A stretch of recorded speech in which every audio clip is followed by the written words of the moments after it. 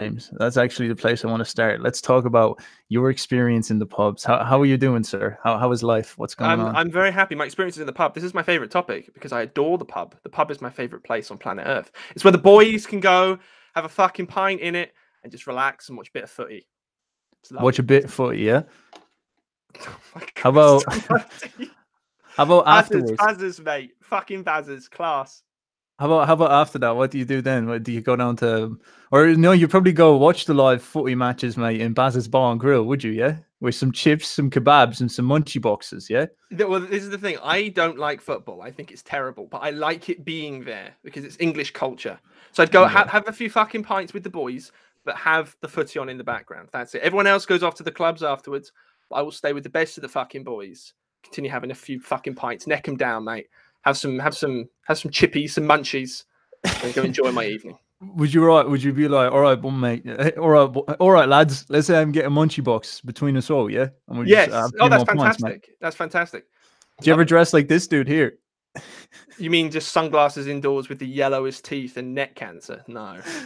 Already is like, and then I love the women. You see this a lot in Ireland as well, where they put on so much fake tan they come out orange. That's the thing. I wanted to ask you about that with Irish girls.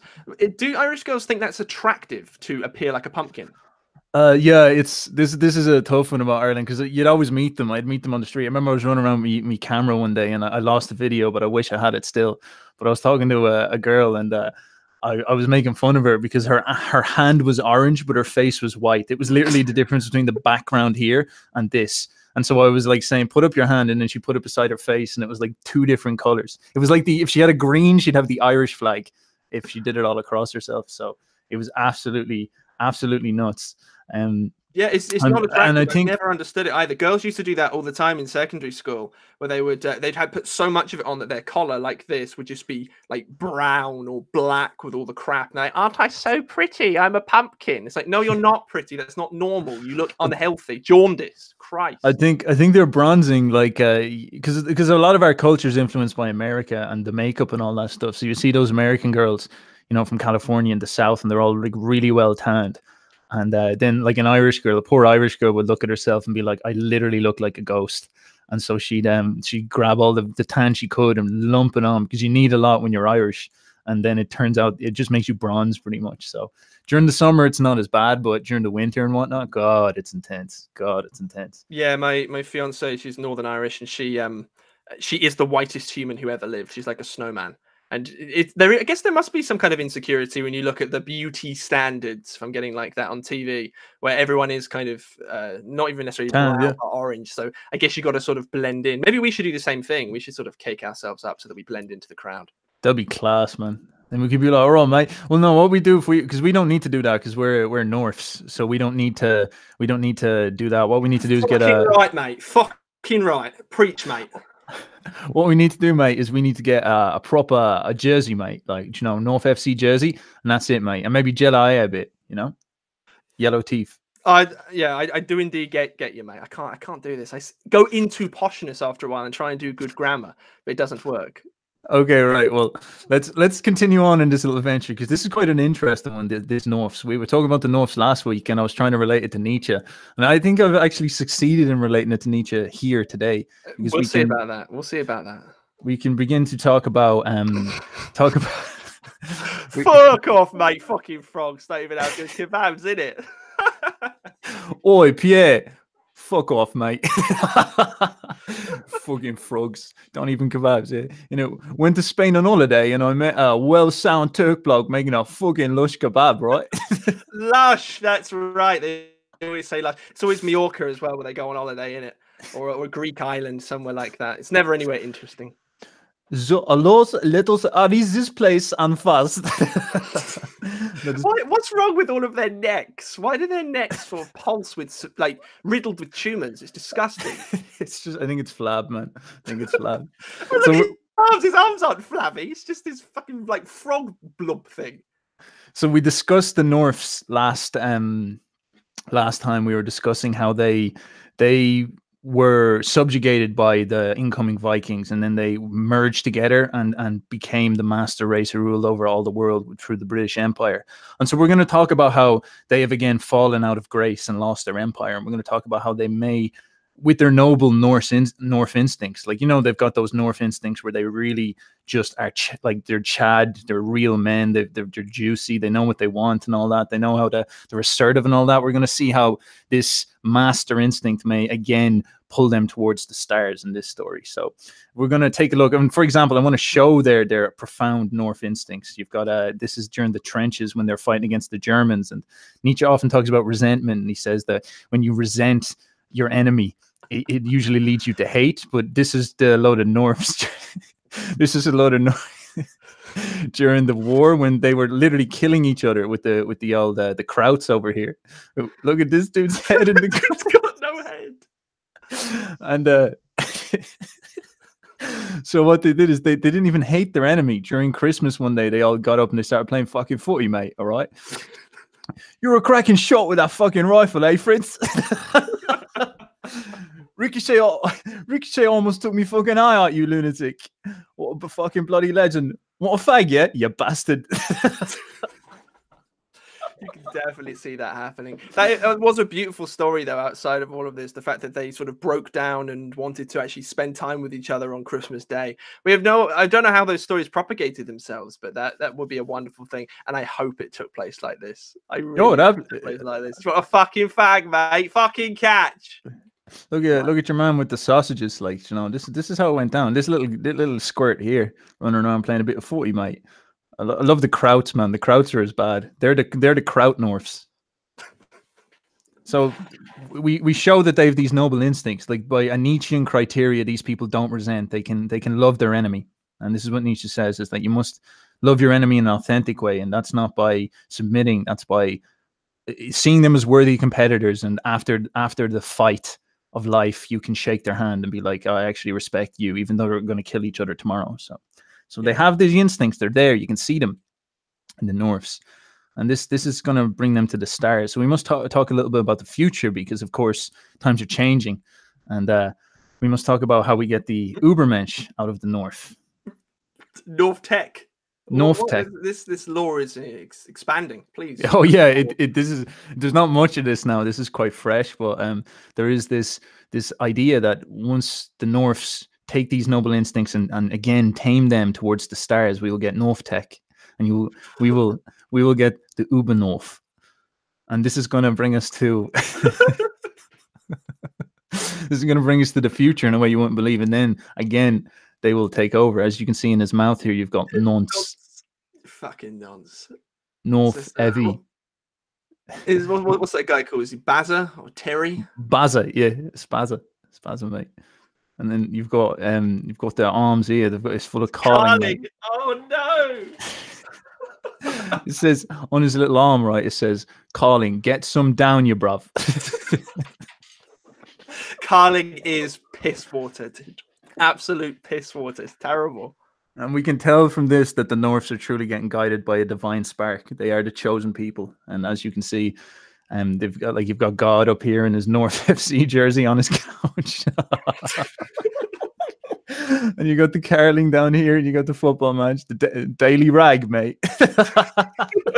Is he? Please tell me he's eating Greg's. That's definitely Greg's, isn't it? No, it's Munchie Box, mate. It's from the Chinese. No, in his hand. In his hand. I think that I don't know what that is, mate. I think it could be Greg's. Yeah, it's a panini of some sort. And so that completes the cycle of the North, and we can talk about the resentful, the naive. Let's bounce into the chat briefly before we go into that, and just have a chat with see who's in here, see what's going on, see how the boyos are doing. I enjoyed that, by the way. I appreciated that. Jovial touch to my day. Thank you, sir. We got Kayak. How you doing, brother? Hello, people. We're going to get into Nietzsche now again.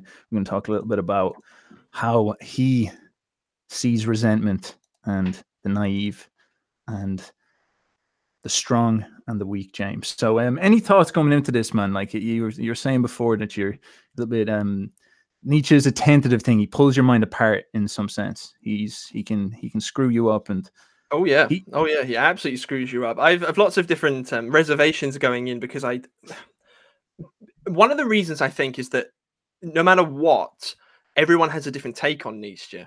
You know, we had this in the philosophy subreddit about a week ago. A lot, I guess, of quite a few of you now have come from that. So hello, it's good to meet you. Thank you for being here.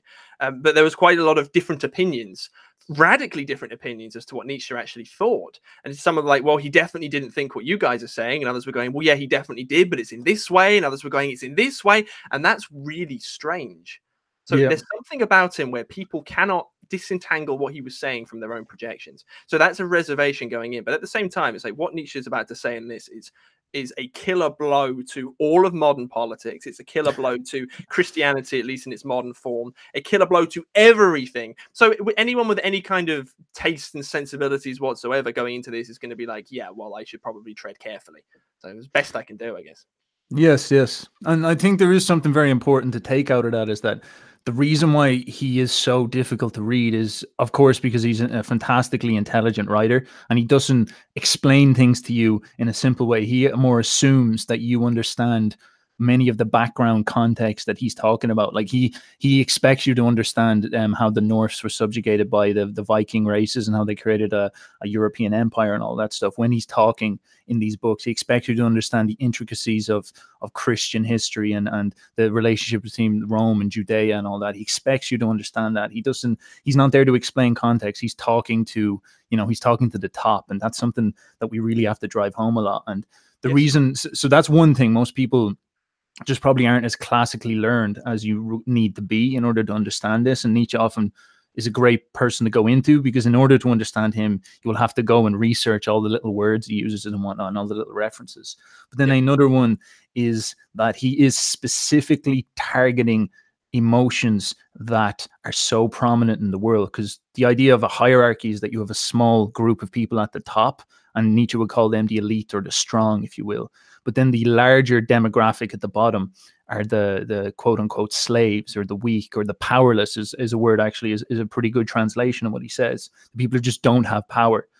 And these people usually are filled with the emotion of resentment. And so this emotion is, as Nietzsche begins to explain in this series of passages, this emotion is literally designed to make you hate those on top and in some way fool yourself. Like, you need to keep yourself in delusion that you still have value in order to thrive. It's almost like an evolutionary response. You can't say, oh, I'm not good enough. You can't destroy your confidence. It's better to have a delusion about what you are and fight that way. And so in some sense, this emotion encourages projection, it encourages delusion, it encourages fantasy, it encourages the will to nonsense, if you will, that will bring you forward. And this is a big question that Nietzsche brings up, is that why do we think that we are designed to see the truth? Surely we're just simply designed to survive.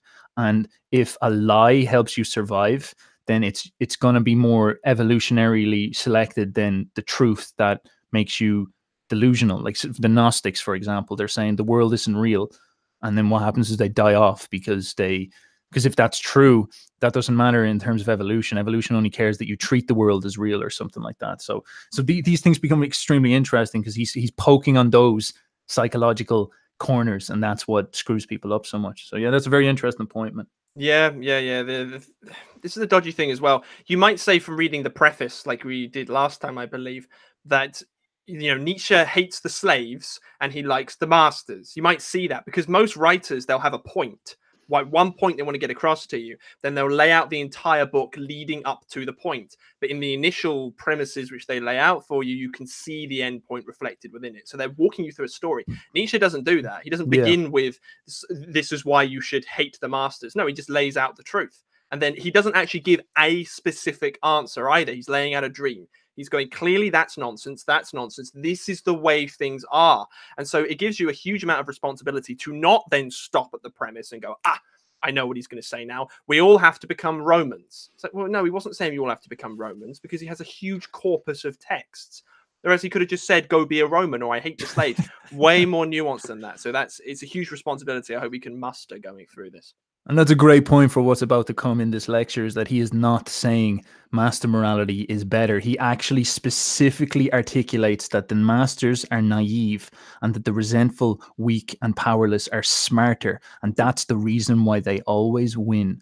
And so in some way the resentful are better than the masters, but you'll see the nuance in that as well. He's not saying he prefers the slaves. This is a very, very nuanced and balanced thing. And something James brought up there that's super interesting is that I was reading, I think it's Twilight of the Idols, and Nietzsche talks about how he thinks people should educate themselves.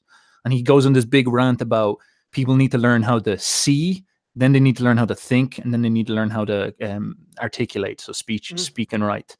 And what's fascinating is he talks a lot about how to see. He says that the most important thing about learning how to see, it's almost like Buddhism, is that you learn to observe and notice without judging. You learn to coolly and calmly take a look at what's going on and see and notice what's reality, what's actually happening, without judging, without assuming, or without trying to make a connection that is based off some assumption you had before. And most people are terrible at that. And he says that that's actually an act of will. That's an act of training yourself. That's very, very difficult. And he says that's something we've lost immensely, because in many senses, he's not even necessarily telling you what to think. He's actually just telling you what he's observed.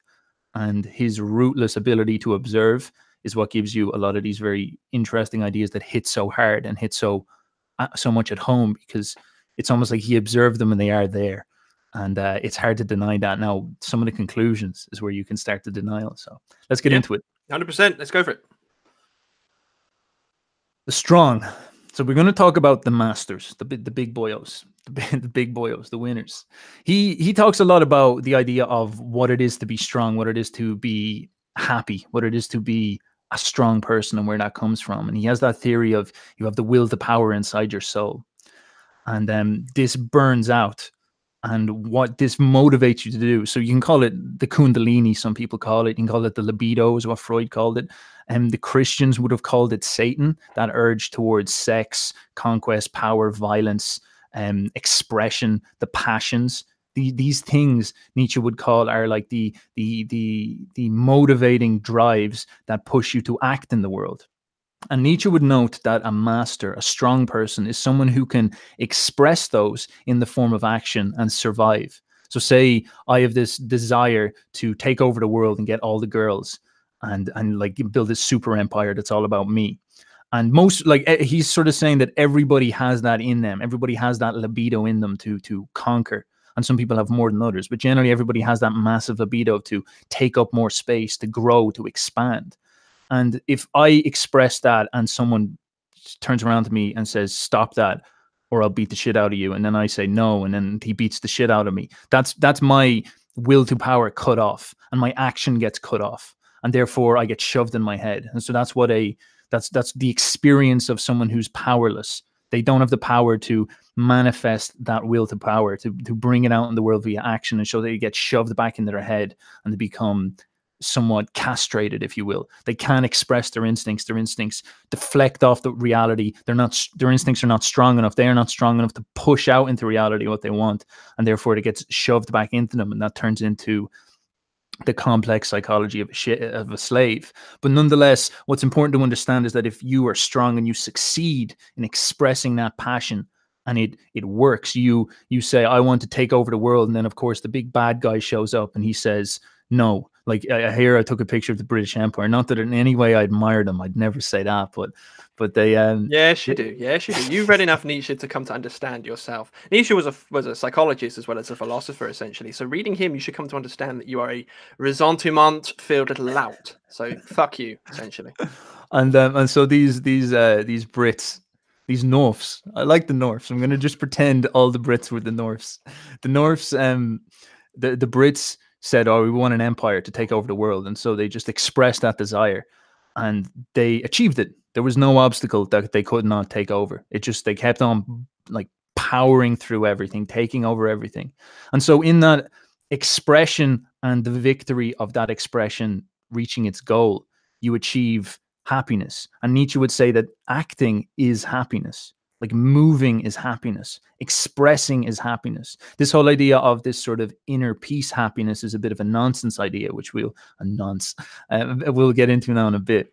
But this is a key thing to understand, is that he sees the master as the one who acts and releases that energy and experiences the joy of having that energy released freely and not getting challenged. This energy just bludgeoning everybody out of the way.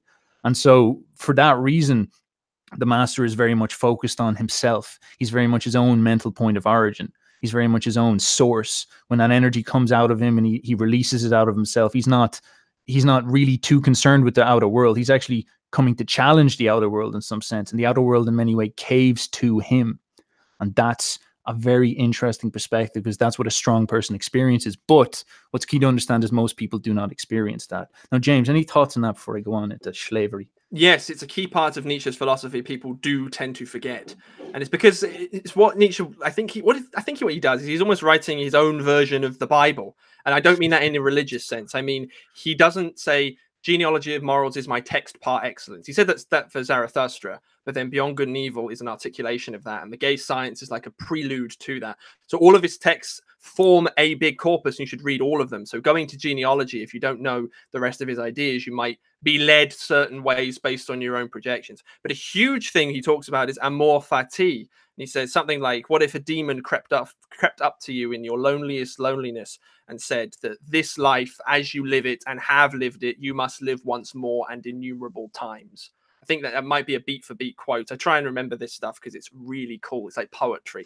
But what he's saying is, and he believed this, the eternal recurrence, you have to live your life again and again and again and again and again and again and again forever. So in order to make that worthwhile, you have to have a great health. And he based everything in health, physiological health, of course, but with physiological health also being a metaphor for your general sense of not well-being, but your vitality and how strong you are. Yep. And that's the measure of what you should be. So when you were saying happiness, Stefan, I think that's what he's saying is like people have a will to happiness, a will to power, a will for vitality, a will for expression.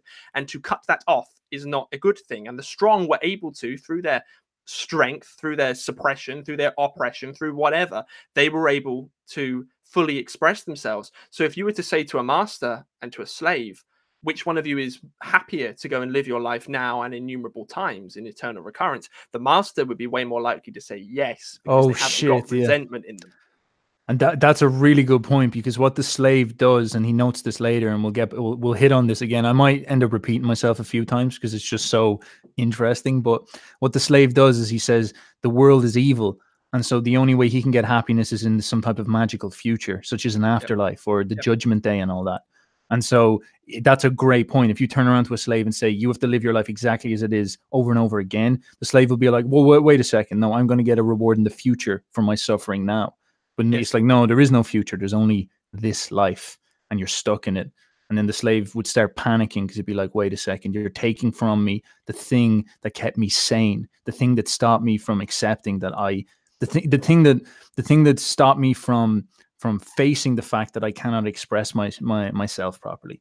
And so that is a really important point, is that the slave is unable to do that. He's unable to release the Willst du Macht. He's unable to. Yes, and just an addendum to that as well. You could say that Nietzsche himself, his life was filled with suffering. He wasn't a particularly successful man. He definitely lived in the shadow of I want to be recognized, and that's why he kept talking about I'll be born posthumously. No one really gave him any kind of credit. Even his good friend Wagner, he liked his first book, Birth of Tragedy, but then they kind of split as well, and no one really considered. After his first book came out, no one turned up at his classes anymore because no one liked it. So he was sort of living in that way, but he makes it explicitly clear that even though I wasn't top dog, even though people didn't really like me, they didn't understand me, I wasn't the master in a political sense, I still had a great health. So he's almost speaking to masters and slaves as they currently are, and say, to some sense, independent, though it's not necessarily independent. At the core, what you need to do to overcome and to live your life innumerable times in happiness and vitality is to get over your resentment. And that's the thing. Even if you are a sickly, diseased individual suffering with chronic pain, you need to develop a great health and a yes to life, is how he said it, which is a very inspirational thing. Yes, that's absolutely true, and we will talk about that at the end, especially is the function, the danger that resentment places on the world, and how that manifests in some sense. And yes, it is almost like it's not like necessarily living a great life. And this is sort of where we get into Nietzsche's personal, the way you can use this to improve your personal life is he's like, man, figure out a way to express your creativity. Like if you can do that, you can, generally speaking, be happy.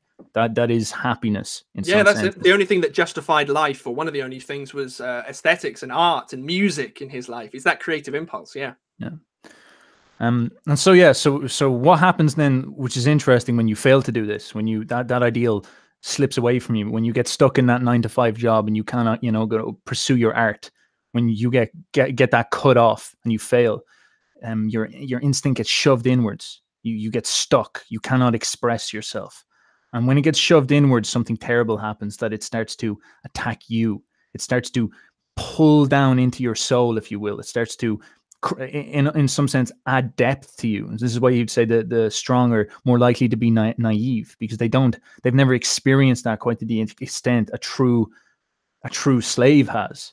And so while the alpha is assertive, the slave, all he can do is watch the master perform, and he can't express himself, and he's got all this energy going back inside himself. And so what he starts to do is he starts to judge this master. He starts to realize that this outer world is evil.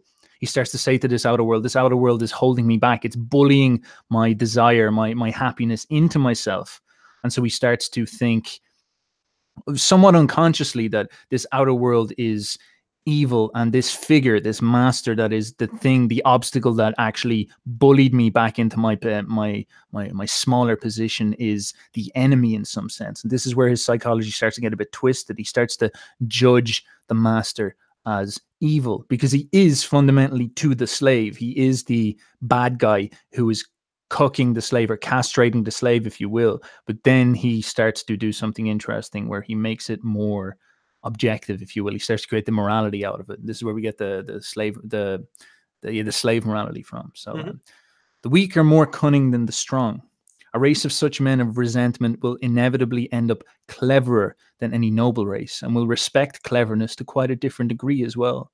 The strong, full of creative power, is good, but often naive, because of this. They forget easy. They don't resent so deeply, and rarely hatch such elaborate plans.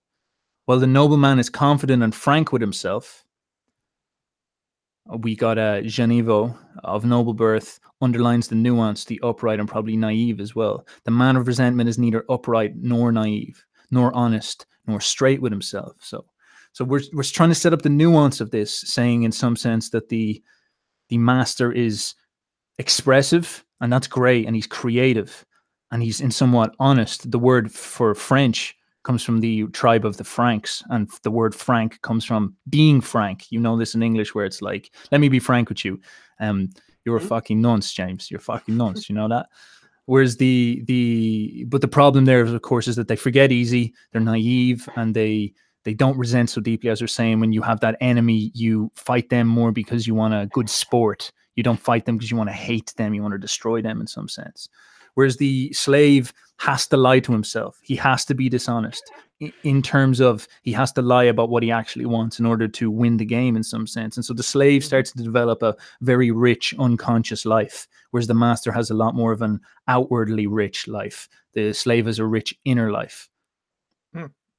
Any thoughts on that before we go on to that? Yeah, it reminded me, it's funny considering your last name, of a fox, where like if you look at it now, I remember I used to live in a house back down south, and we used to have foxes that used to have sex with each other frequently in our garden.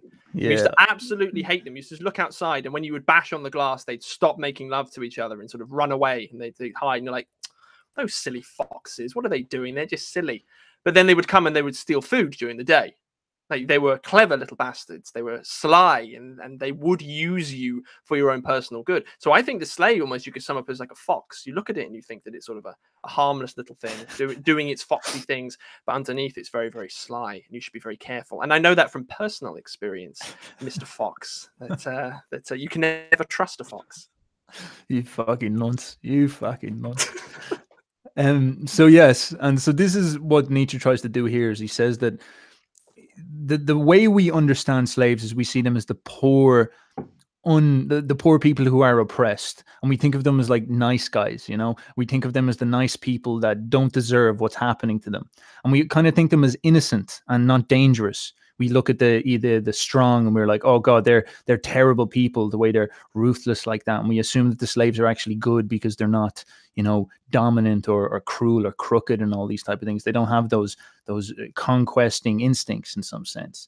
But Nietzsche's trying to push back against this psychology and saying the slave wants power just like the master. No matter what they say, no matter what elaborate religion they create in order to describe their psychology and justify their existence, they want power just the same. They want to release that energy.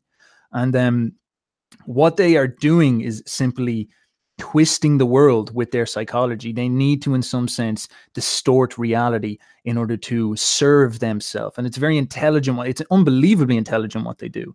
And so Nietzsche's saying that as they judge this negativity on the master's behavior. And this, as I said, coagulates into a hate, like a deep hate. It's difficult to fathom how intense this hate might become, and Nietzsche calls this hate resentment. So he's talking about on a cultural level, but you imagine in a social circle. I keep saying this, like in the last lectures, in the social circle, you have that alpha male, and he says what he thinks, and he doesn't filter his thoughts at all. Whereas you've got that person who's maybe not as charismatic or not as socially accepted or doesn't have as high social status or something like that. And he wants to speak, but he can't. So all he does is he just watches this alpha male behave, and he starts to think inside in his head. He develops an inner voice because he can't put that outer voice out there. And he says, this is what the master's doing. And he starts judging it. And of course, he has that desire for power. And so if he doesn't conquer his resentment, what will happen is that judgment will get soured by this desire for power. And what that will do is all the behaviors of the master will get soured with the hate of resentment, and then turn those behaviors into evil. And that is a very scary thing, because the master, on the other hand, his attitude towards the slave is not hateful. His attitude is sort of dismissive. The master easily can dominate the slave. So he sort of thinks him as disgusting and lowly. It's like, you're pathetic. But that's not hate. That's just sort of like, get the fuck out of my way. I don't respect you. That's different than what the slave wants. Because when the slave hates the master, he hatches a plan where he's like, what I will do is I will take the master down. And then over the course of a huge elaborate plan, he will eventually, he'll go to all the girls in the group and he'll say, this guy watches porn or something like that. He'll start souring the image of the master and create this big attempt to take him down. And when he finally does that, he will humiliate the master. He will destroy him. He will express that will to power he couldn't express, and it will have been charged up over a huge amount of time, and it will become monstrous in the way he does it. So any thoughts there, Jimmy Boyle? No, I think you did a very good job at explaining that, for what it's worth. Yes, yeah. I mean, a lot of what Nietzsche's doing is essentially psychology. You could consider resentment in many ways to be shadow projection. If you're familiar with Jung's corpus, it's like absolutely in that because I've been there. I've never been the alpha of a group before. I think it's like genetics. I've been intellectually an alpha of a group before, but never the jock character. And I remember I used to find myself seeing the jocks. And, they would get into trouble in school, and I wouldn't. I was such a nerd. I'd fix my uniform up perfectly and make my tie longer than it needed to be because I wanted to impress the teachers, which is sad. And growing up, when I was young, say 10, 11, 12, I thought that was a virtue. But then as I grew a bit older and I started to develop away from my parents, I started to realize maybe this isn't the highest virtue. Maybe a higher virtue should actually be taking part in the social hierarchy instead. Because I used to project against the jock type characters all the time and go, well, how come they get the girls and I don't? How come people still like them? How come the teachers still like them? How come they're still here with me? I don't understand this. And I would start to get venomous and bitter, and I'd gossip about them and make up excuses to why they were terrible. But they were just naturally better at playing the social game than me. And that was resentment. And I guess what Nietzsche's saying is, the individual is a reflective of the collective, because we're just a collective of individuals. So we do the same thing politically. And any talk to someone who supports this is a generalization, to someone who supports the Labour Party, who's probably young, generally will not like upper classes. They will project against them all kinds of evil and oppression and all the nonsense they learn about colonialization and whatever that they learn in university. They will project that against them and hate them. And there's no way around that other than you are a resentful person, and you cannot objectively defend that they're evil individuals. So it has to be resentment, which is exactly what Nietzsche is saying, which is horrifying. And and another very interesting word to bring into this that actually helps this a lot is the idea of envy. It's the same. It's the same emotion, and it's just resentment is almost like the negative quality of envy.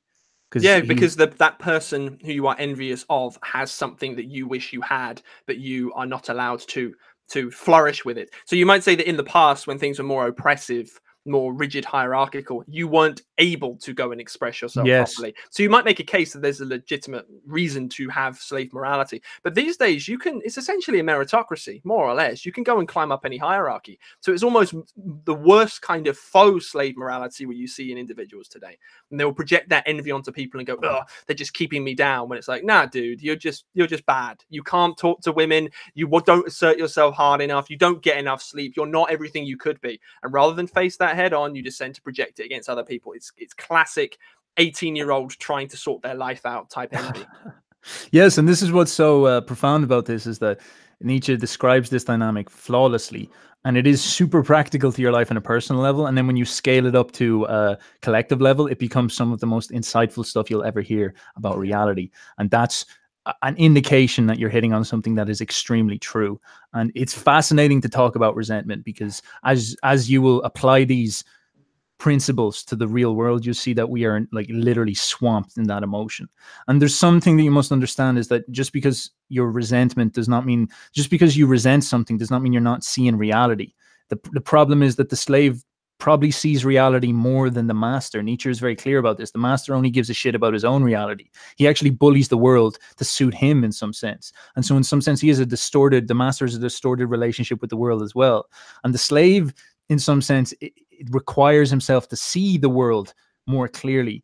But the problem for the slave is that he usually infects that with resentment, and that's what distorts the world in the final place. And we'll talk about the Übermensch a little bit later, where I think Nietzsche's implying that if the slave can overcome his resentment, he can in many senses see the world as it is. And then if he can take the final leap and say, I'm going to impose a master morality on this world that I'm seeing truly, then you reach the truly, completed man, the man who has been resentful, overcome it, and now can do the right thing, if you will, in Nietzsche's idea, which is promote life, creating values. And it's a super interesting idea, because it is about conquering the resentment. And the mark of a slave is not necessarily being a slave, but the inability to conquer that resentment. The challenge of the slave is to resent, is to hate, is to feel the problem of not being able to express your energy. And the mark of a failure is likely your inability to overcome the resentment that comes with that. And this is where we can go into something very interesting, where Nietzsche talks about how this manifests as the goal of the slave. The slave often says he wants happiness, but then when you analyze the happiness of the slave, it becomes very interesting, because it revolves around the idea of peace. So now, I have said before that the master expresses his emotion. He releases his psychology, he releases his will to power, and he finds happiness and not in overcoming the resistance to that. He finds happiness in his ability to dominate the world. The slave cannot do that. And so what the slave starts to model as happiness is the idea of ending that internal pain that he's feeling, because he shoots out that beam of will, of power, and it bounces off reality and goes back into himself. And that hurts, because it criticizes him. It makes him hate. Hate is a horrible emotion to feel. Envy is a horrible emotion to feel. It makes you feel, it damages you. That energy that was supposed to go out and damage the world is now going into you and damaging you. And so the slave desires deeply the ability to cut that off, to stop that. He's like, I need to end this desire for action. That's fundamentally what he's asking, but he's not even conscious that he's asking that. But he's like, I need to get rid of that will to power. That will to power is hurting me.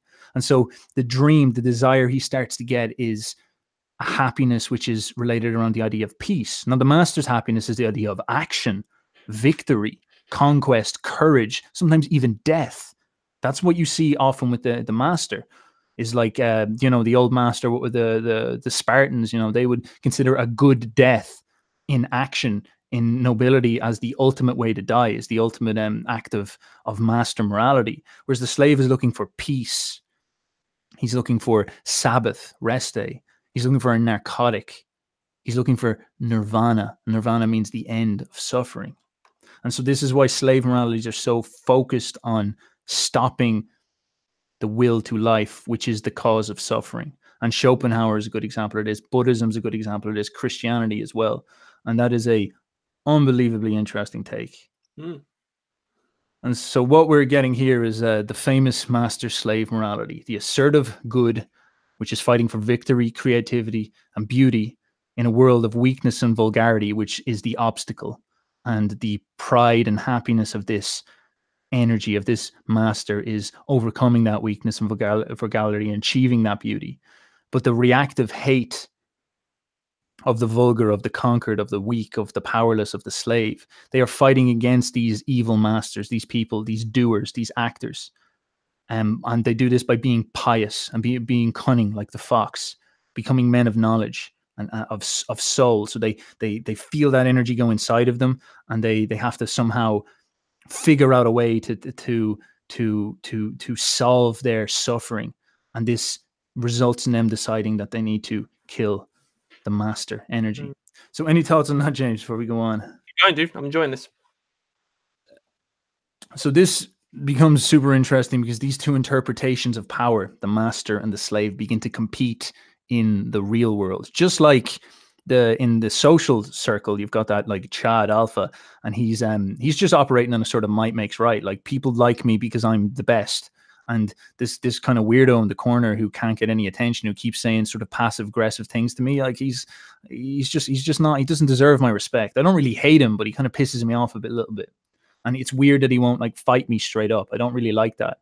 Whereas the slave understands that knowledge is important. He understands that, okay, I cannot fight the master properly. I need to come up with a strategy. I need to understand that knowledge matters more than strength. I need to understand that truth matters more than strength. And I need to be smart. I need to work around I need to play the chessboard a lot better. I need to outthink this guy. And so he starts to introvert and starts to see knowledge as the ultimate form of power, whereas the master sees having vitality as the ultimate form of power. The slave sees knowledge as the ultimate form of power.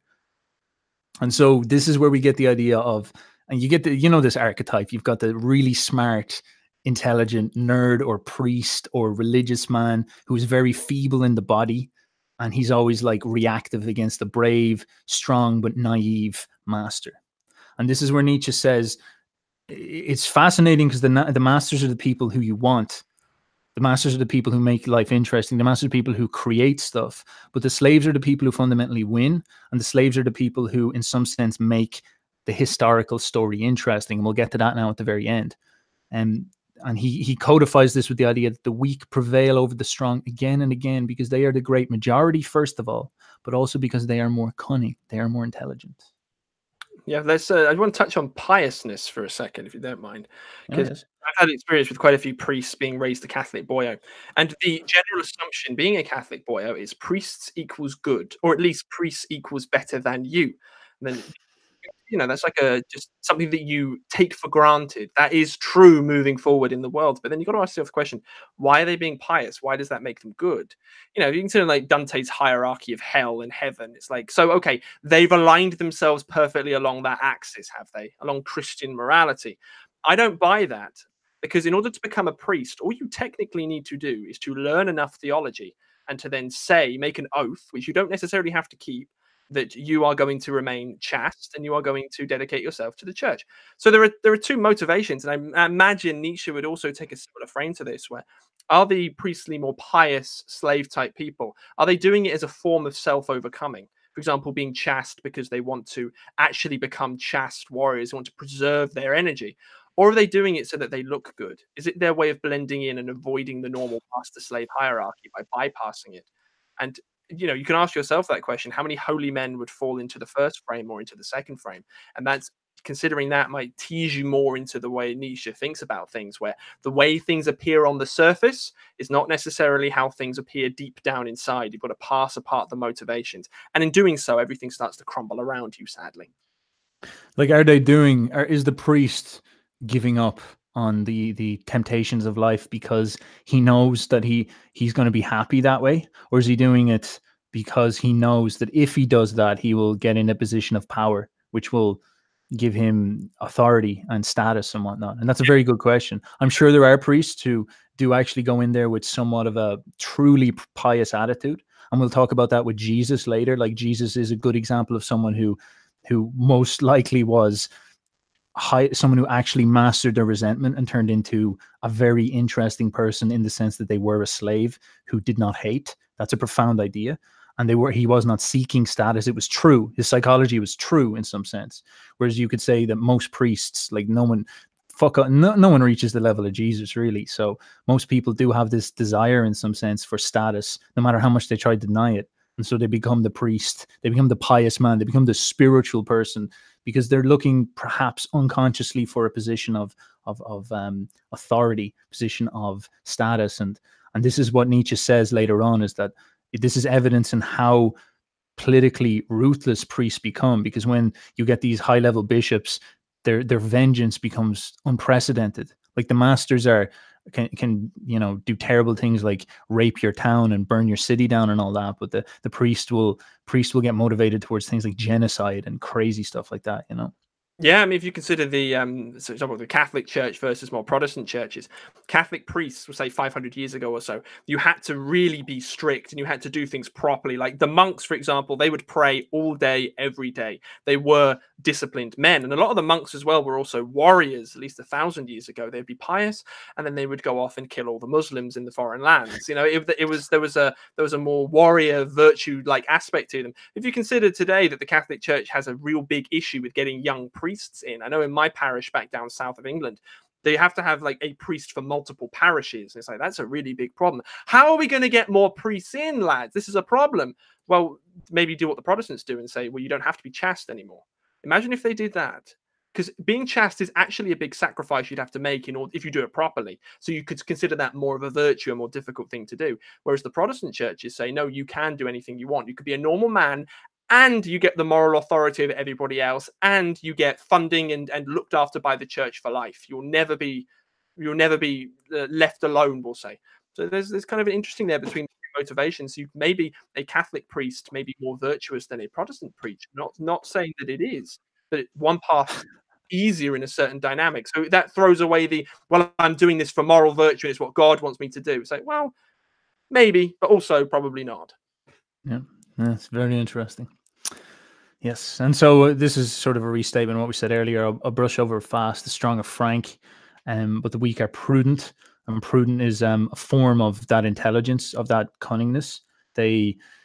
Prudent is that patience, that ability to take the punch and not react. Their ability to cease, to control their passions. And you can see now where we're starting to beginning to get that morality that we know so well today, where it's like, you can imagine the slave getting whipped, and the slave has to learn to take it, and bury that hate deep inside of him, and say, I will get my revenge later, but for now I'm just going to take it. I'm not even going to give you the satisfaction of suffering that much. I'm going to learn to suffer well. And you start to get a very, very deep and interesting person there, someone who develops the I guess you could say the proto ideals of Christ, someone who can suffer nobly, and someone who can suffer nobly and eventually not even hate their master. But nonetheless, the slave is pushed towards that direction of prudently resenting and playing the long game. And this is where Nietzsche says the psychological formation of God comes from, or their God.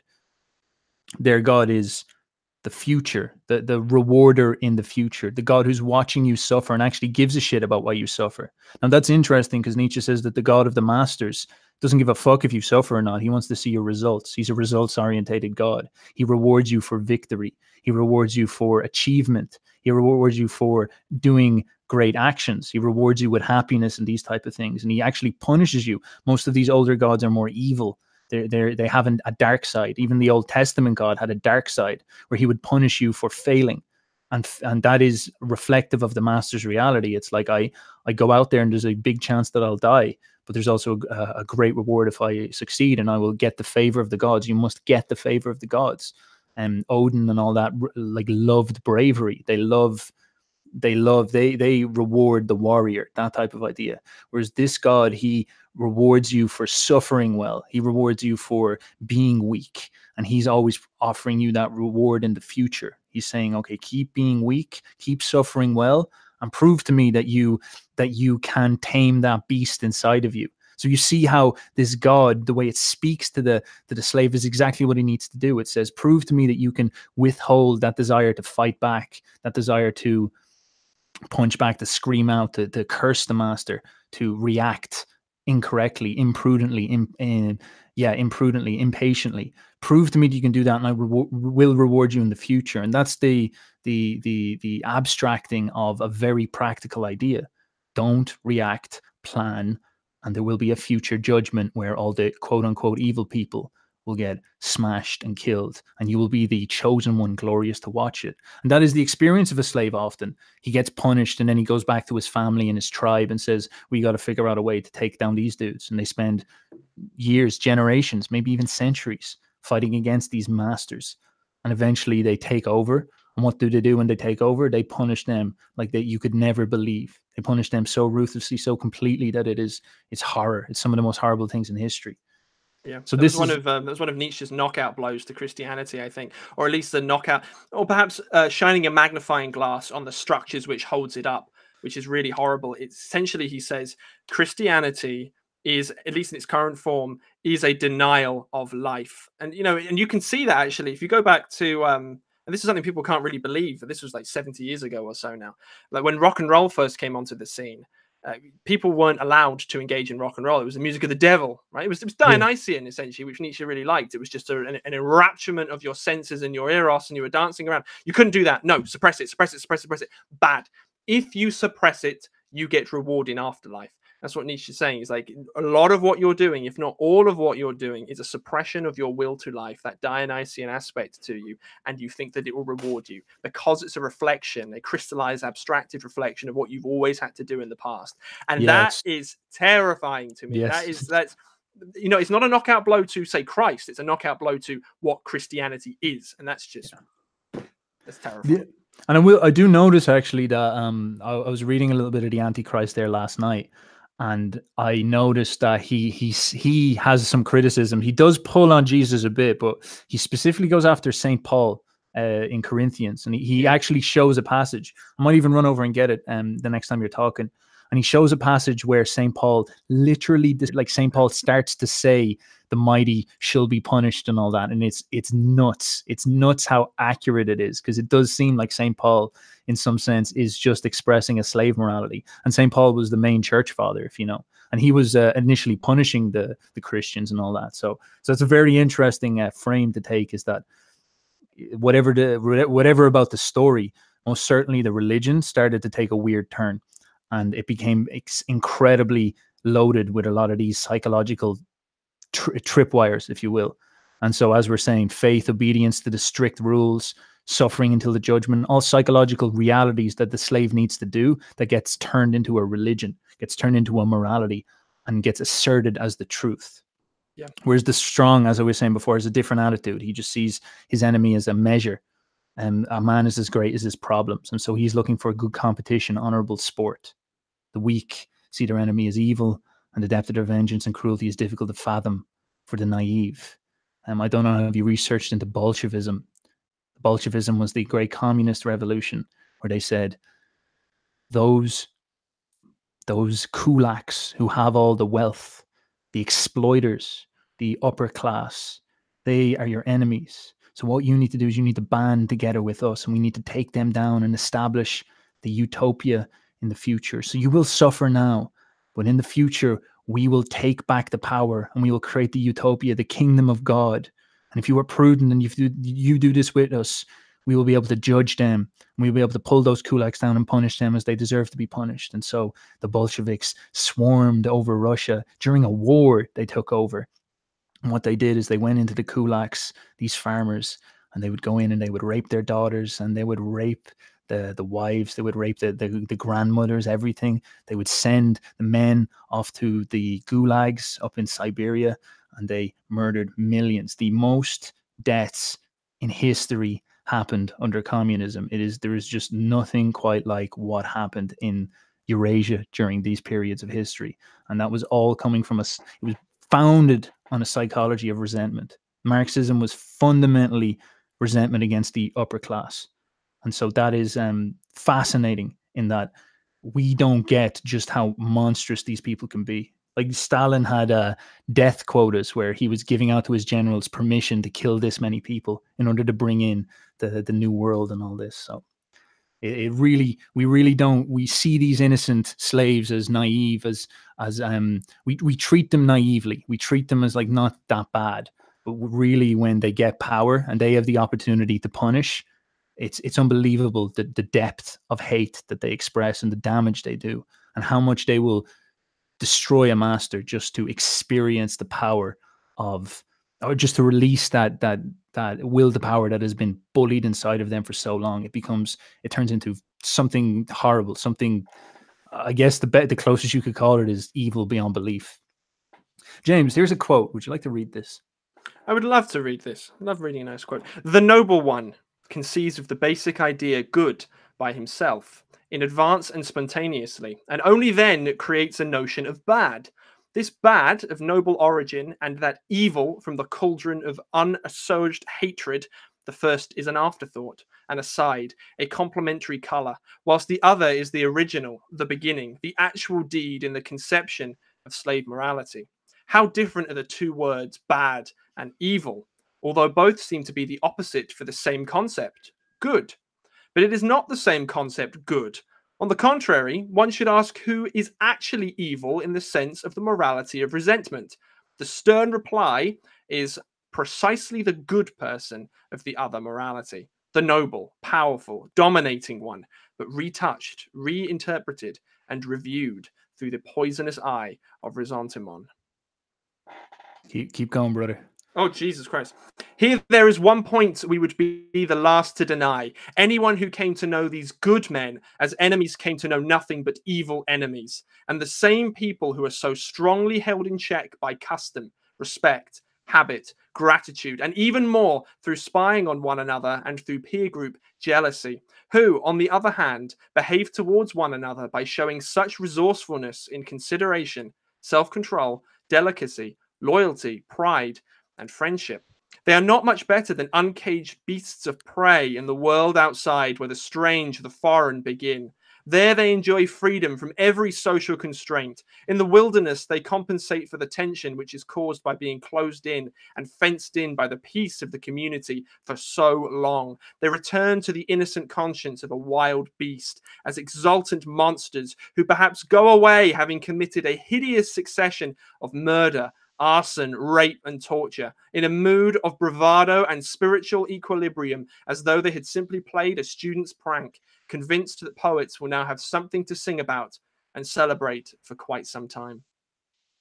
So, on one hand, I did describe the monstrosity of what the slaves can achieve, but this was an example. So that first quote was an example of how the psychology of that works. The idea of the slave starts to see evil as a representative of everything that is good for the master. So they become dichotomized, they become in opposition, they become inversions of each other. And the slave morality is specifically a reaction to the master morality. And then this is the discussion of like steel manning, why the slave sees it this way is because the master has this very interesting dynamic where he will have strict obedience and in-group loyalty. So you would have those Norsemen, those Vikings, those Germanics, and they would live in their forests and in their little tribes, and they would be highly moral in a weird way. They'd have all these supremely familiar moralities. Like they were very sexually tamed. Like they would often go chaste until later in life and whatnot. They have very high self-control. They're very loyal. They were very altruistic among their people. But then what would happen is once they leave the enclosure, they go out in a raid, for example, as the Vikings would do. They'd go out to the foreigner. The foreigner was considered the vulgar people, the other people, the bad people, the weak people, the ugly people, the people you don't like. And they would go out there, and this is where they'd express their will to power. And so the experience for a lot of these slaves, as much as the Bolsheviks were just monstrous, was equally monstrous or similarly monstrous for the vulgar people, the low people, the slaves, the powerless in the presence of these ruthless tribes, these master tribes, these tribes more in touch with their vital instincts, as we were saying. And so the attitude they go is that because their morality is not slave morality, it's not universalized, they're very, very good to their people. But when they go out, they almost have this like spiritual released. They have no sense of right or wrong as we'd understand it. They would go and they would murder, arson, rape. They would destroy a town, and they would do this with like happiness, with fun. It would be fun, you know. It would be like lighthearted in a weird way, as he was saying, a student's prank, and that experience is so difficult for us to understand. And this is where slave morality was forged in. Like when you see a Viking come to you, I come into your monastery, for example, and like rape all the nuns and then murder them afterwards, and then kill all and burn all the priestly books and all this, and just go literally insane. Like Odin, they're possessed by Odin. They're just murder, death, and they're like nearly laughing or something. It's like they're enjoying it. Like, how would you see that as anything other than Satan? Like, in order to steel man the vulgar, the powerless, like what would you think if that happened? If they just roamed in and they were just destroying everything you know with this joy, and you could feel the joy off it. They were loving this. You'd be like, these motherfuckers are monsters. What else could they be? And so that is something. The scary thing is as well that there is a situation, you know, Jung called this the shadow, but there's a situation, many situations probably, in which you would do the exact same thing. It's like, run through them in my head, and I could come to scenarios, and I hate to say it, but I can come to scenarios where I could also enjoy doing the exact same thing.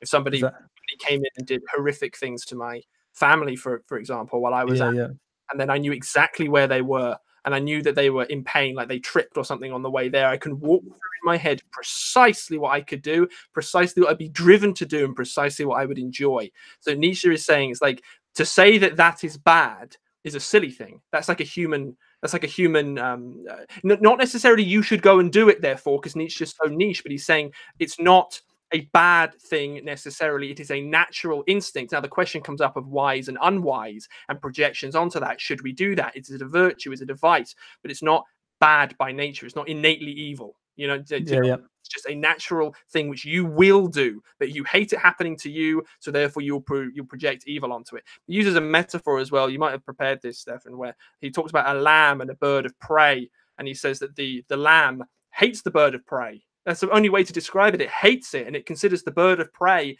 to be evil, and therefore anything like a bird of prey to be evil. Lamb is good, bird of prey bad. From a bird of prey's point of view, it's like, I love you, little lamb. I'm going to have great fun with you. You're delicious to me. I'm going to come take you up, take you back to my nest, and I'm going to eat you, and I'm going to enjoy you. I have no hatred towards you. So it's a projection. It's a subjective dynamic, and it's a massive head fuck.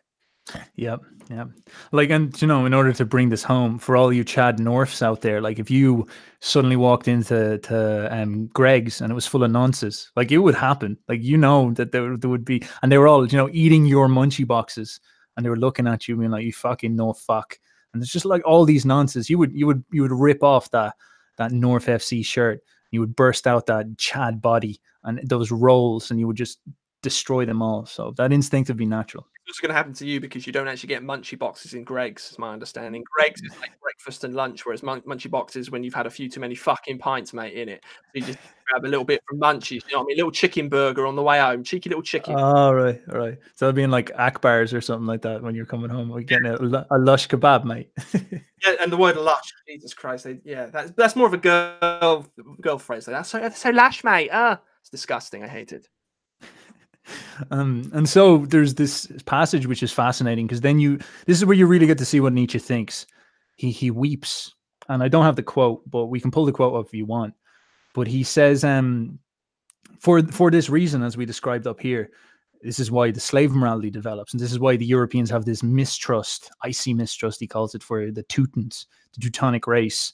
You know, during World War I and World War II, like the propaganda was very heavily on using the terms Hun and framing like the Germans as these monstrous aggressors. You know, they are tapping into that very old ancient memory of the Viking raiders, the evil enemies and all this stuff. And so there's this hate towards these vital men who were monsters, who literally were monsters. They were monsters. And then now what's interesting now is that these Teutonic races, like the Germans, as Nietzsche often criticized his own people, he said the Germans were pathetic. And this is why I think he was so anti-Christian, is because he doesn't respect how the naive master Teutonic races that the Germans should be have fell under the slave system, and we're in the process of being tamed. And what being tamed means is that you get taught this morality of resentment And what it does is it tells you that that vital instinct that wants you to do all these horrible things and create stuff, be creative, is castrated in some sense, and it makes you soft. It makes you easy to mold. It tames you. It makes you a domestic animal. You've ever seen those memes where the wolf is out there, this big savage wolf, and he's like, it's snowy, and he's like, I'm very, very hungry. I might just go over and get a little bit of food off this, some leftovers off this little tribe of people. Like, what's the worst that could happen? And then it's like 5,000 years later, you've got this like little dog dressed up in like and this tiny little dog dressed up in a little bow tie or something like that. And it's that idea of the tool of civilization is to tame the beast within. And this is how we start to see the necessity of slave morality and actually the value of slave morality in some sense. And this, I'll get into what I think Nietzsche's saying more later, but this idea that you have it's very hard to run a giant civilization when you have a load of monstrous Teutons like this who live in small tribes and go out raiding people, but can't think about higher orders. Like, it's very hard to integrate a Teuton, a monster like this, a Germanic blonde beast, as Nietzsche calls them, into something like the Roman Empire, because these people are so loyal to their in-group and so monstrous towards their out-group. What you need to do with a larger empire is you need to kind of bring a universal notion of morality. You need to transcend their understanding of their old understanding of morality. And you actually see this going on today as we're trying to globalize the world. The huge emphasis is that people need to stop seeing their own people, their own nations, as the only people who are moral. We're trying to deconstruct ethnocentrism and start to broaden the scope of morality. We're trying to do it again in some sense. But Nietzsche warns this is a terrible thing, because in order to do that, you need to take these masters, these beasts, these blonde beasts, which are all of our potential for creating something great, and you need to destroy them. You need to turn them into, you need to castrate them, essentially. That's fundamentally what you're doing. You're castrating them. And so Nietzsche asks the damning question, what do we lose? What is the purpose of civilization if all it's going to do is create a higher order that is destroying people, full of domesticated dogs instead of proud wolves? Isn't the goal, isn't the purpose, isn't the thing that we look back on history, the greatness of what we achieved? When we look back on history, we don't look and say, oh, that was, we were really moral for those extended periods. We look back and we look at the proud, arrogant statues of the Greeks. We look back at the immense wonders of the Roman demons that the Romans were. We look at everything that was achieved by the Teutonic races as well, the Holy Roman Empire and all that, the great music and the great high German culture that was there. We look at the monstrous, demonic, ruthless British Empire. We look at those things and we're like, that was the purpose, that great beauty. And we are losing that when we're taming ourselves, when we are becoming more civilized, even though it's somewhat necessary. So is it not better to be living in fear of these monsters that would, murder people and they're disgusting and horrible? Isn't it better to live in fear of these people, even but have this image of a great man coming in and being an oppressor, than being surrounded by ugly half-men, by orcs? And that's a huge question. Nietzsche's saying, like, we are so afraid that we're in some sense willing to sacrifice the highest ideals, which is creative beauty.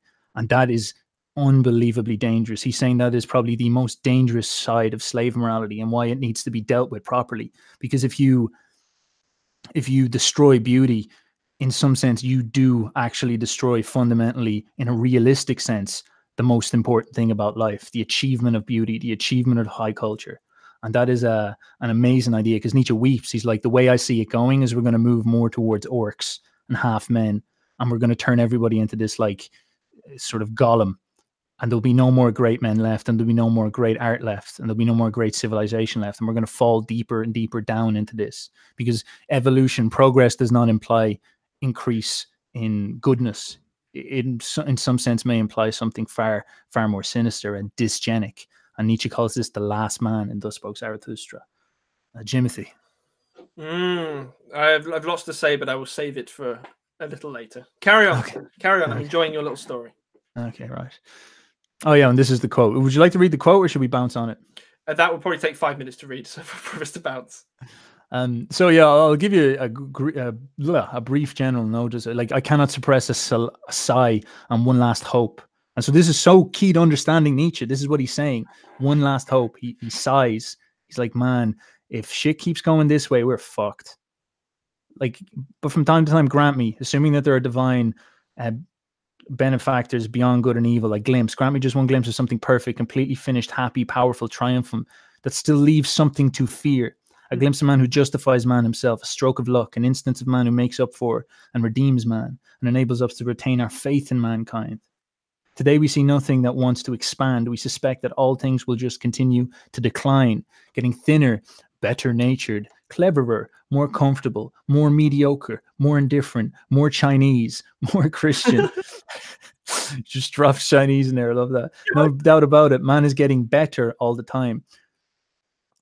But right here is where the destiny of Europe lies. In losing our fear of man, we also have lost our love for him, our respect for him, our hope in him, and even our will to be man. The sight of man now makes us tired. What is nihilism today if not that? We are tired of man.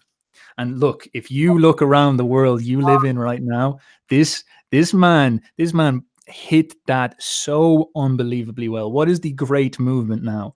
It's about taking men off their pedestal, about moving men out of the civilizational sphere, and diversity quotas, equality quotas, gender quotas, all that's what's all going on now. It's about pulling men down because men are evil, men are wrong.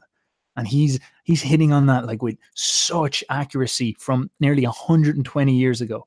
Unbelievable. It's unsightly how poignant that vision was. It's amazing. And this was his fear.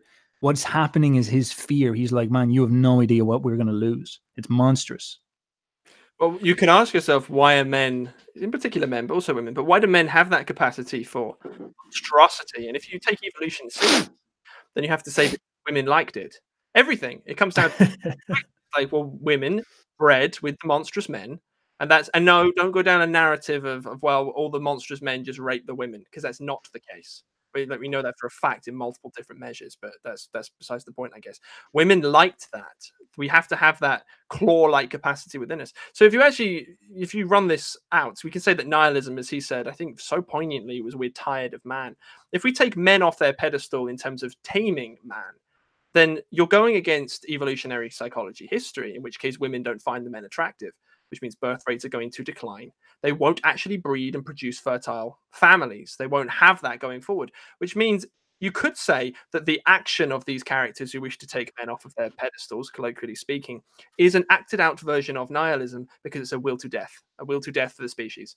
There is no greatness, and therefore, because there is no greatness, the only way that can act out is a will for complete and utter annihilation and death. And you see that in so many movements now. It's like, don't have children. There are so many. I used to follow quite a few completely secular, non-philosophical, say, podcasts and YouTube shows a few years ago, and all the main guys in them, very high proportion, would always say, I'm not having kids because the planet's overpopulated. Who is it for me to go and pass on my genes?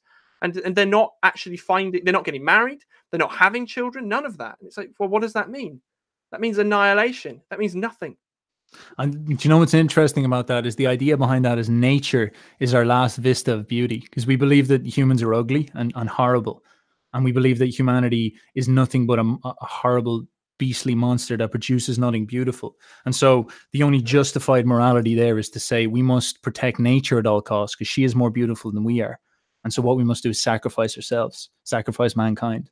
And that's actually a misunderstanding of what truly humanity in alignment with nature is. Unbelievably beautiful. Greece, Rome, Christian Europe at its peak, like these things, like the Renaissance, for example. This is life. This is humanity living in accordance with nature, and that is beautiful. But we lost touch with that, as Nietzsche says. So now we're willing to sacrifice everything that we are in order to go back to nature in some sense, and that is a manifestation of a desire to, I think, psychologically bring humanity back to a perspective of alignment with nature. But we can't do that. So what that manifests as is a desire to destroy humanity and go back to nature. And that's so, like, we talk about this in the Boyle book a lot. I talk about it especially at the start. That dynamic is, I think, the current drama of our time, and there's something unconscious to it that we're not aware of, and it's causing us to act in a way that is unbelievably dark and sinister. And Nietzsche called it, like, and it's just, I've been reading this book closely, man. He calls way too much. It's uncomfortable how much he calls. Like I've read in Jung has got a pretty high batting count. Nietzsche's just disgusting. It's out of the park. It's like every single ball you throw at him, he hits it out of the park, and you're like, that is crazy, man. This is, it has such a punch to it. And now we're going to discuss how these slave morality orders are created. Well, I'm going to break the fourth wall for a second. I think I haven't kept track of time, but I think we've been going for at least 90 minutes at this point. So depending on how much more you've got to do, including Q&A stuff, you might want to either save this for next time or speed through it. Let's fly through it. Fuck it, let's fly through it. Like, I think we've got the basics covered, because that's really important stuff what we just covered there. The priestly class. The pictures are great, dude. I really just want to show the pictures more than anything. Nice. That's a very pretty picture. I enjoy that. So the problem is when you get people like this in the peak of the pyramid, what happens when you get someone with a slave morality up where the masters were? You have the top class, the ruling class, and what happens when those people are priests? What happens when those people get in there and they start deciding stuff like knowledge is power, and the will to life is wrong? They decide we need to castrate stuff. So as we're saying, they start creating those higher orders. And what they do is they start taking huge vistas of people, because they're smarter than the masters, who kind of stay stuck in their nations or their tribes, and, like, being strong and beautiful and amazing. But they don't think bigger. And the priests think bigger and end up getting bigger armies, even though it's armies of orcs. But they end up taking over by sheer force of numbers. And then they integrate these Teutons into their Catholic empire, if you will, or their Christian empire. And then they begin to castrate the Teutons in some sense. And so the warriors lose, the might makes right. And so what happens when these spiritual men get into power? The priestly class, the Brahmins, the Catholics, the Pharisees. These are all examples of societies that were ruled by priestly classes, by priests. These were the highest people. Like, the Catholic Empire is super interesting, because at the very top of it was a priest, not a king. And for Nietzsche goes and does the same things he did in the last one. He looks at words. He looks at words a lot in this, and he has some fascinating stuff, like how the priests frame themselves as this sort of similar to God. So the Catholics get the idea of father, even though in the Bible it says, you shall call no man father but your Father in heaven. Yet in Catholicism, you call the priest father. Super interesting. And then their goodness as well, their position is dichotomized against cleanliness and uncleanliness. So the unwashed masses were lower, they were diseased. These were the people who were representative of life. Whereas the priest, in order to be spiritual, in order to be upper class, he had to actually keep himself clean. And Nietzsche's like, well, this kind of originated from the idea of these have to, like, very basic things. Like, you can't go sleeping with lower class women. You can't go being dirty. You can't go eat dirty foods. You need to be the thinker for this culture. So you need to, in some sense, have certain strict diets. You need to have standards in some sense, and make yourself clean. And it's a very physical based thing, and that's eventually evolved into the idea of the priest being a pure man, a spiritually pure man. And a lot of this stuff is this cleanliness, this desire for cleanliness, related a lot to how they began to castrate their will to power, as we talked about earlier, and they become purified in the spirit then. So you see how it begins as a physiological thing and then moves up into a more abstract and spiritual idea. And there's a few questions I wanted to ask about this, like the origin of religious diets. Like the Jews, I think most Abrahamic religions, the Jews and the Muslims say you shouldn't eat pork. Yep. And vegans, for example, say you shouldn't eat meat. And over in the Brahmins, over in India, you'll have yogis who say don't eat meat as well, or treat cows as sacred because they give you milk and all that. And so this is super interesting, because that seems like very practical stuff. Like, pigs have some of the worst parasites you can get. You can get this brain fluke, I believe, off a raw pig. So it actually makes a lot of sense to eat to not eat the unclean animal of pigs, because it can kill you. And so how much did these religious cleanliness customs simply be physiological realities that a tribe needs that get codified into law? I'm going to quote the highest intellectual of our times, par excellence, Ben Shapiro, in this. I believe he was asked specifically, because I don't know that much about Orthodox Judaism, I really don't. He was asked, do you believe in the biological mechanism behind the religious diets? I think it was Joe Rogan who posited to him, do you not eat pork because of the parasites? And he goes, no. I don't like the biological mechanism. I think it just came about because God wanted it to happen. So when he parallel, and he's clearly a very orthodox individual. So I presume they don't acknowledge a biological mechanism at any rate. So yeah, and Nietzsche is a bit of a, he just pokes on all these things. He's saying, no, your whole religion is based on physiological things, and he's adamant. He says, do not ever assume more complicated causes than, it's Occam's razor. And whatever's this, or maybe that's the wrong one. It's whatever's the simplest explanation is probably the correct one. That's Occam's razor, yeah. And so he's just running with that. He's being like, is there a God, or is it an example of resentful people abstracting their psychology onto a story in order to preserve their identity? Is there such thing as religious diets, or was it just that, you know, pigs had parasites and priests were the smartest people, and so they kept away from that shit? Like, you know, it's quite basic and obvious when you think about it. And then this cleanliness, this obsession with this type of stuff, mixed with their hate for life, because what they're doing is they're dealing with that will to power thing. They castrate themselves. And so the same way as antibiotics destroy your bacteria, your stomach. And bacteria is a dirty thing. We think about it. You know, we think the unwashed masses are covered in bacteria. You don't want to touch them. You'll get diseases and all that. But in some sense, cleansing yourself of bacteria destroys you, because it's destroying life. It's destroying nature. And that's this. It's a similar metaphor to that purification of the spirit. What you're doing is you're destroying your will to power, your spiritual gut bacteria, your spiritual biome. You're castrating that, and that produces all the symptoms of someone who doesn't have that will to power expressing out in the world. Sadness. You're not happy. You overthink because all the energy is going into your head, not out into the world, and you lose touch with reality because you're not participating in it. And so the high caste, the clean man, eventually abstracts his struggle and discovers a cure, a final purification, the elimination of life instincts, the causes of suffering, anti-life behavior, fasting, veganism, vegetarianism, strange diets, celibacy, self-torture, pacifism. And you see all of this stuff all over all religious castes throughout history. They all do stuff like this. They're all about beating life into submission. And they think that there's some cleansing aspect to it. And again, to bring this back physiologically, there is knowledge behind this, in some sense, that fasting and all this stuff does help you. But when you obsess and turn that into a final goal, or you lose touch of the function of fasting, such as like allowing your system to clear out a little bit, this is where things start getting a little bit weird. Yes, it's when you conflate it with good and evil in the context of the ultimate salvation. Well, unless you do X, you will not be saved. So therefore, you live your life in terms of fear. Because I imagine that's what a lot of religious individuals, at least in the West and all over the world, would be living. It's like fire and brimstone stuff. Now that's decayed in at least modern Catholicism, modern churches. There is no fire and brimstone preachers around anymore. They're very, very scarce. But that is what it used to be. It's like, you do this or else you will go to hell.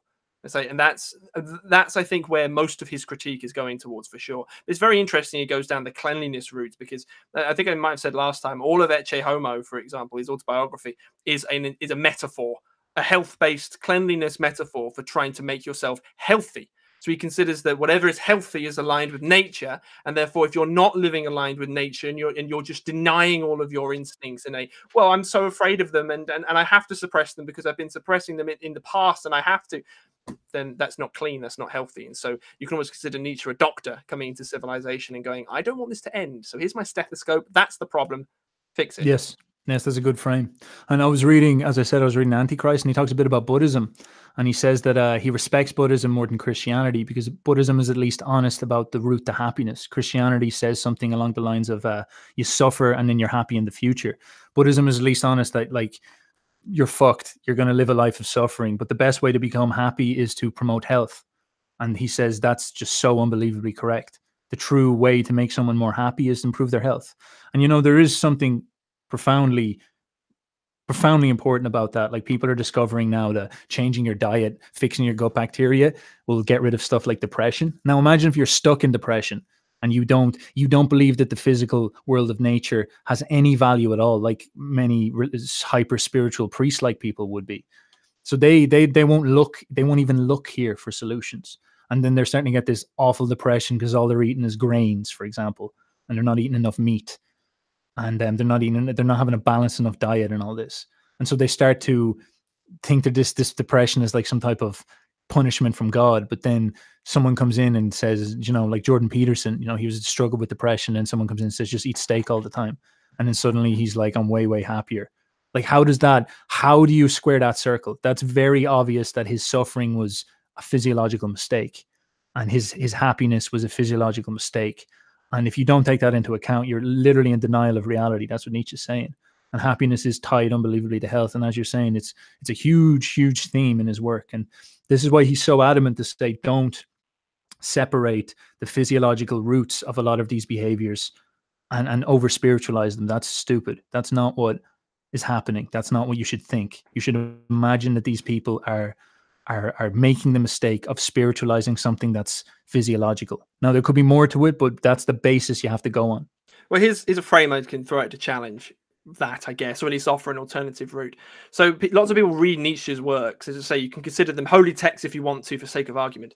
And people read their own interpretations into it all the time. But what he's actually saying is, I mean, we presume that we've got it correct. We might not, but we think that we do. Or at least we can counter other people's things with quotes, etc., like you would as a theologian, I guess. You can point things out like, well, what the book actually says is not what people are actually doing. And a way to sort of save Christianity, because I like to save Christianity. I'm trying to smuggle Christ. That is definitely what I'm trying to do. To save it is like, maybe Christ is a different phenomenon, and that's the people who interpreted those words, maybe like St. Paul, because Jung didn't like St. Paul either. He thought he was a bit of a cuck. Maybe it's their fault that it became slave morality. Instead it was something else, a reflection from a collective unconscious or whatever, a Jungian frame, a natural projection as to some kind of truth about the universe and truth about human nature. Whereas it was the slaves who took it and used it for their own personal benefit. I like that frame because that means you don't have to throw it away. But I'm going to remain objective throughout this and go, no, Christianity bad, just for sake of argument. Most certainly, I think there is something to that, and like we're gonna blow apart pretty much all religions in the next section, and then at the end, I'll try help everybody save face. Like we're going to talk about Jews, we're going to talk about masters, Romans, we're going to talk about Europeans, we're going to talk about Christians. I think there's a way that you can save face for everybody. So a lot of this stuff is very hard. So I don't want to just like throw people into chaos because I don't know either. Like I could be reading it wrong. So I will talk about that. And I think there is a way of saving face for Christianity in some sense. And it's a very interesting one as well. So we'll talk about that a bit more at the end. But building up to this urge arises in the priest's desire for satiety, peace, salvation. So I've said this idea already. And these people want freedom from the will to life. They do anti-life behaviors in this desire to reach peace. What is that? They're doing anti-life behaviors to kill off that libido, that snake, that desire inside them. You think of it like a sexual terms. They want sex and they can't get it because they're not handsome enough. So what they do is they become celibate priests in order to try castrate that desire, to try kill the desire instead of going and taking on the world, which they can't beat. They try kill the desire. And so what they do is they're looking for, the goal of that is the salvation of having that desire ended. That's all it is. It's a psychologization of what they would want. They want that desire to stop. Please stop torturing me. Satan, leave me alone. Stop tempting me. Please stop torturing me and dragging me towards. I suffer because of this. This Satan is causing me to suffer. This snake. Like, what is the libido often represented as? The Kundalini snake, the snake in the garden. What is between your legs when you think about it? James might have a little bit more of a worm, but like, you know what I mean? Okay. Dude, I'm 6'4" and my hands are this big. It's huge. Watch yourself. You fucking nuts, mate. You fucking nuts. But you know what I mean? Like it's that end of suffering, and it's that desire for like cut off that snake, kill that snake, get rid of that libido, get rid of that desire, end suffering, peace, salvation, satiety, cessation, which is the meaning of nirvana from Buddhism, the end of life's toil, the mystical union with emptiness, with nothingness, with the end, with peace, with salvation. And Nietzsche says, isn't that what our desire, our craving for our God, our Christian God, the God who has no face, the empty God? You know, the super abstract God promises you that kingdom of heaven of peace, of nothing, and that's what you want. And I did a little bit of like inspired by Nietzsche's philology. I did a little bit of research into the word salvation. I was quite interested in this. This is fucking crazy. It's rooted in the Latin word salus, which was the god of physical well-being. Oh shit! Isn't that nuts? And this is rooted in the Greek goddess Soteria, which was depicted as a woman wearing a laurel of wreath, a crown, a symbol of victory. Now, isn't that what the master aspires to? He aspires to victory. He aspires to winning. And she was related to the Greek god of hygiene, hygienia. Oh my goodness me. That's very smart. Nice research there, boy. Thank you. Thank you. It literally only took like, where does salvation come from on Google? Google makes me Nietzsche. How's that sound? Go on, Google. Beautiful. So that's a very interesting thing, because you have that abstracted, psychologized idea of salvation tied into physical well-being in its root, unconsciously. And as we saw from Nietzsche's earlier philological research, it's very interesting how these things layer up. So the pursuit of cessation turns the priest against these instincts of life. And what do you get? The instincts of life. Oh, pride, cunning, love, romance, passion, ambition, ecstasy. And they call them evil. What are the 7 deadly sins? Would you call the 7 deadly sins, would you call them instincts to life? You should think about that. Mm-hmm. And this is just a random picture, which seems like I blundered a bit. The warrior caste, on the other hand, thrive on warrior virtues. James, would you like to read this? I would love to read it in my beautiful non-Irish voice. So the chivalric, aristocratic value judgments, my friends, are based on a powerful physicality, a blossoming, rich, even effervescent good health that includes the things needed to maintain it. War, adventure, hunting, dancing, jousting, killing the Irish, and everything else that contains strong, free, happy action. The priestly aristocratic method of valuation, as we have seen, has different criteria. Woe betide it when it comes to war. As we know, priests make the most evil enemies. But why? Because they are the most powerless. Out of this powerlessness, their hate swells into something huge and uncanny to a most intellectual and poisonous level. The greatest haters in world history and the most intelligent have always been priests. Nobody else's intelligence stands a chance against the intelligence of priestly revenge. Yeah, it's such a great quote. Holy shit. Now, what's very important to know is that the word he uses is not necessarily intelligent. It's Geist, which is where we get the English word ghost from. It's spirit, it's intellect. And so Nietzsche is like, as you might imagine, intelligence is like something like IQ, but it seems like Nietzsche's taken more of this frame that once you shove the will to power inside your soul, it forms into a spirit, a ghost, a god, a monster, whatever you want to call it. And it forces you into a zone of behaving where you strategize a bit more. And that is almost like, you know, if you release that Geist out into the world, you develop that very physical intelligence that we might know. And if you shove it out into the social world, you develop like emotional intelligence.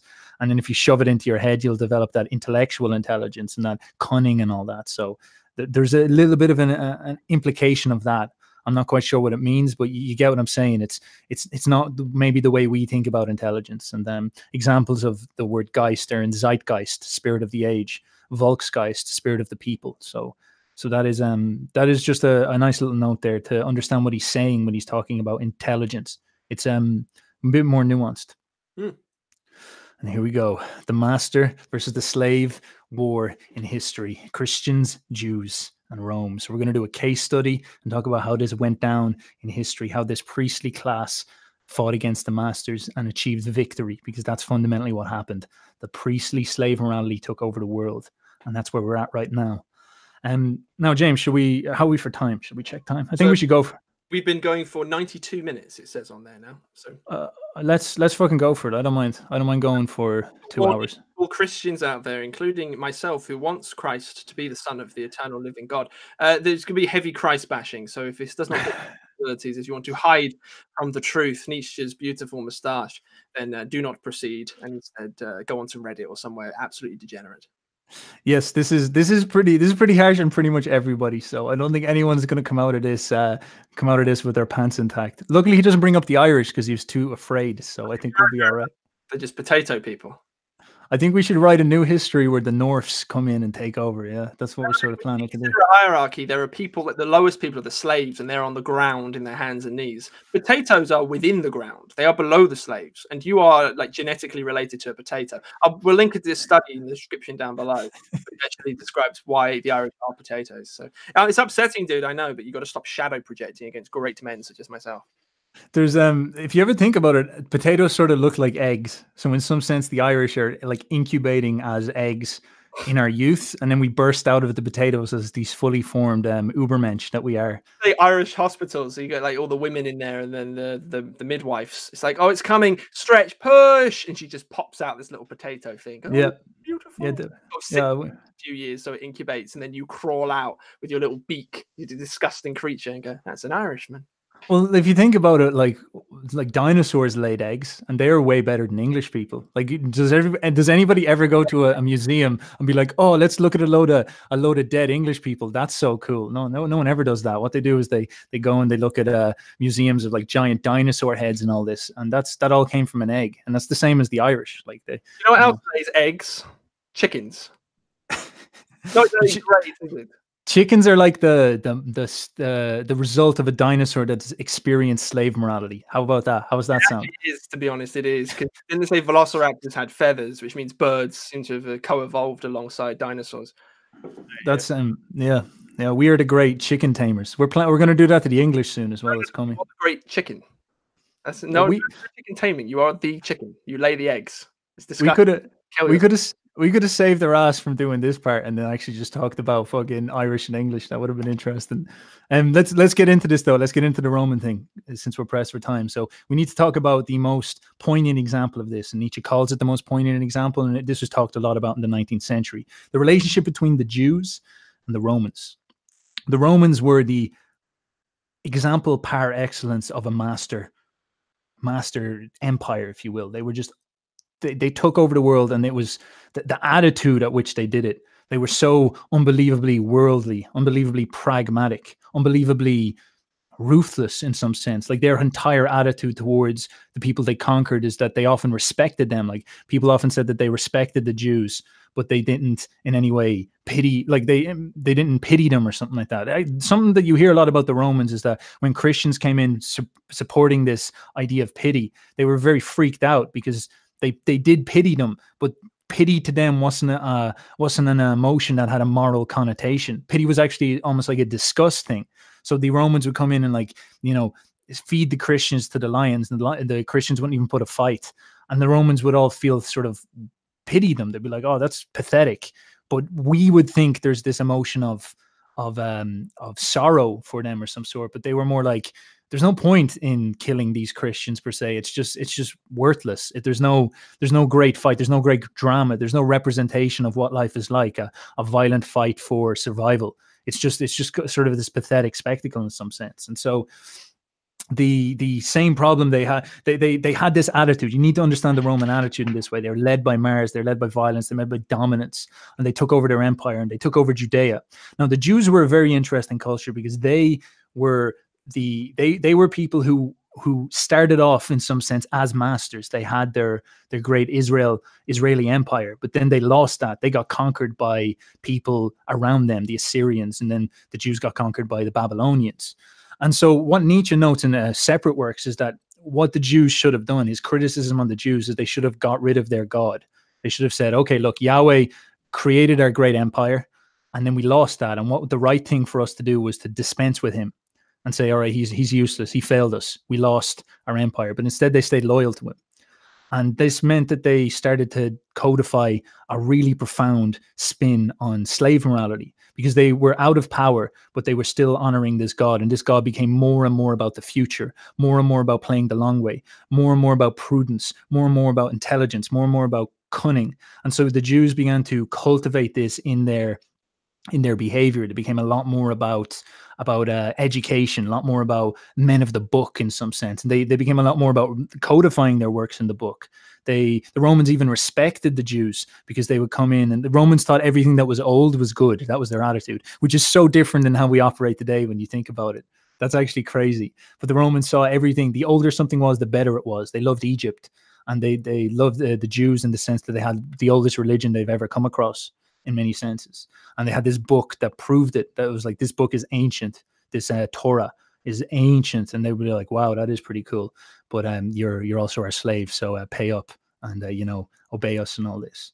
And so the Jews also had this conception of they were the chosen people. They were the people who had the right to be masters, because they tasted that before, and they had that memory of that, and they had this sort of implication in their heads that Yahweh was punishing them, that they were going through a period of suffering, and at the end would come that judgment, like we talked about earlier, where they would take over again and become the masters and become the rulers and become the savior, save themselves in that sense. And Yahweh would gift them back what they had. So they wanted to fight back against the Romans, and that actually that blew up into a revolution against Rome in about after Christ died. This is when the temple got destroyed for the final time. The Jews have no more temple anymore, and that was their attempt to overthrow the Roman rule, and that was in 1884 AD or something like that. I can't quite remember it in some sense, but it was like 70 AD, something like that. But it's around there.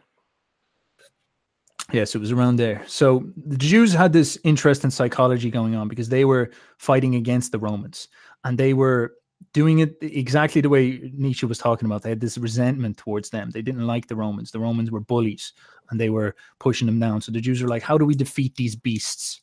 And like we said, all these same patterns, they couldn't fight them because the Romans were fucking Rome. Like, you're not going to fight Rome. You're not going to meet Rome in a fair fight. Like, Rome would destroy you. They're men of Mars. They're led by this way. So the purely worldly Romans, who didn't even have that sophisticated conception of religion, they just sort of stole what the Greeks had. Like, the Romans really didn't care about abstractions that much. They weren't even that.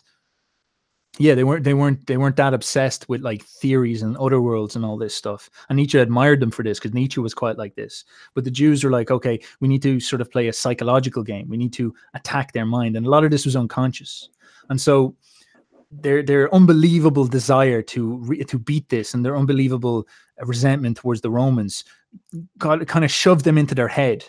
And it's like, have you ever heard of people who need to solve a problem, and what people will say is, okay, what you got to do is go take a nap.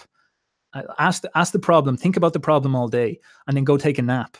And then they'll go take a nap, and they'll have a dream, and the solution will come up in the dream. That type of idea you shove into like your unconscious, and try to get a solution from your unconscious, and something deeper and smarter in you produces the unconscious. And so what Nietzsche was saying is that these people first really went all the way with slave morality, where they were like, all right, they got so shoved in their heads by these Roman conquerors. And I think this is, yes, they got so shoved in their heads that what they did was they were like, okay, sweet, we've got to invert morality. And so he says this is where we got the creation of that first real religion, real worldview, real psychologizing of this instinct, where you get what was vulgar and wrong turned into stoic, patient, and spiritual. This allowed Jews to feel noble, being like, okay, we're not in power, but we are the stoic, patient ones. And power does not matter. Power is actually evil. And so they started to operate this against the Rome, or they started to do this to preserve their own identity at the very least. But nonetheless, how this ended up is that Rome, within 500 years of destroying Judea, were bowing to the king of the Jews, and the Roman gods are gone. So it shows that whatever this thing that the Jews created, this psychology, you could call it their religion if you want, whatever their instinct against the Romans manifested as, succeeded. And that's what Nietzsche's saying, is that these races are smarter. These slave moralities are smarter. They're more powerful, cunning, and they usually win in the long term. So any thoughts, James, or should we go into the chess game? Well, let's go into it, because this is going to be horrible. Just go for it. Rip the Band-Aid off. Do it. Okay. Well, okay. We haven't even gone into Christianity now. So Nietzsche somewhat liked the Jews in the same way as the Romans did. They saw them as They just saw them as like, all right, you're right. You're very, very proud people. You fight like dogs. We've beat you though, so admit that we're better than you. That's all we want you to do. Just bow to us. We're better than you. You're kind of weird the way you keep insisting that you're the chosen people. You've got a god. That's kind of creepy. It's not true. Obviously, we beat you, so we're the chosen people. Like, just shut up and bow. But we don't necessarily dislike you. And the way that Christians, he saw them as like pitiful creatures, and that's a very negative thing. It's like disgusting. The Romans saw them as disgusting, vulgar people. And so Nietzsche had this attitude towards the Jews where he was just like, oh man, they played the chess game like nothing else. Like he even says that the energy of the weak, this slave morality that they invented, they codified in its most profound form, is what makes the history interesting. Because in some sense, the history of like the strongest always winning, like the Romans versus the Greeks and all this great expression of strength is a little bit boring because it's quite predictable what's going to happen. But then the psychology of someone getting everything taken from them and then still finding a way to get back on top, like what the Jews did. Like, think about what happened after the Rome fell, is that they lost their homeland, but they preserved this attitude towards the world, and this allowed them to disperse among all the nations and remain together with a codified plan where they could say, eventually we will all get back and get our nation back, get our home back. And what did they pull off in the last century? This is after Nietzsche said all this. They pulled off the Zionist return to Israel. They pulled it off. Like, the astounding reality of that is unbelievable. It was almost like a 2,000-year plan came together. You can't get your head around how unbelievably big the level of thinking goes into that. And Nietzsche definitely admired them for that. He was like, that is some serious shit that they pulled off there. Holy shit. I've never seen someone play the chess game quite like that. So he had that attitude towards them where he's like, look, you guys are representing slave morality. Not really my thing. Kind of hate it, to be honest, but holy shit, like, you definitely play the game. You definitely make the game interesting. You're definitely playing in a very interesting way. And so the history of mankind will be far too stupid a thing if it had not the intellect, the Geist of the powerless injected into it. And so he's given a very backhanded compliment. He's like, you fucking rascals. That was very well played, what you did there. He's sort of been a nerf towards them. And so this is interesting because Nietzsche is somewhat philo-Semitic, if you will. He is positive towards Jews in this sense. He doesn't like the slave morality as like the be-all and end-all, and we'll talk about that a lot more later. But he thinks that there's value in it. And this is the nuance. A lot of people are like, oh, slave morality bad, master morality good. He's being like, no, slave morality wins. It's just the resentment is something we need to diffuse. Yes. Now, that's a little bit different when it comes to Christianity. It's very, very weird that he's openly condemns anti-Semites. I think one of the last things he says is all anti-Semites should be shot, but he's very, very anti-Christian. Yeah, when he went mad, it's so funny. Please, everybody, look up Nietzsche's madness letters. They're the funniest things on planet Earth. He was insane. Before he went properly invalid for I don't know if it's a few years, he used to send letters to the kings and queens of Europe, or the aristocracy, and literally call for the death of the Pope and to call for all anti-Semites to be killed. It was absolutely insane. He'd sign them all off as Jesus Christ. He'd sign them as the crucified, and then he'd sign the next one as Dionysus, and the next one as the crucified. Just going, fucking kill the Pope, boys, and kill all the anti-Semites. Absolute lad. Like, who else can get away with that? It's amazing. He said kill the Pope. I didn't know he said that. Holy shit. The Pope loads of times. He said that he used to die. But in his normal poetic turn of phrase, I highly recommend it. It's a great. Get yourself a casual beer, pop it open, and read those. It's a great. I might get myself a munchie box. Would that go well with Nietzsche's letters, mate? Right, we'll get a fucking pint of Carling. We'll go down the pub, watch a bit of footy, have a bit of a kickabout. Read some Nietzsche, mate. Be fucking mint. Read a bit of that Nietzsche nonce. I read a bit of him, yeah. Yeah. And so he didn't like Christianity a lot. And the reason why is because, and he was very critical towards the Germans as well, because he didn't respect the fact that they fell for this slave morality. Like, the Jews rejected Christianity. He considers Christianity the most profound statement against life. He was like, this is the most insane religion you could possibly come across. It's unbelievably sinister and stupid. He really hates it in that sense. He's like, it's very anti-life. And he, of course, as we described, is very pro-life. He's like, everything must be about life. And so the fact that the Romans fell for it, he's like, that's pathetic. I can't believe you fell for that. And I'm really pissed off that you are now standing on it, protecting it. This is the thing that's enslaving you.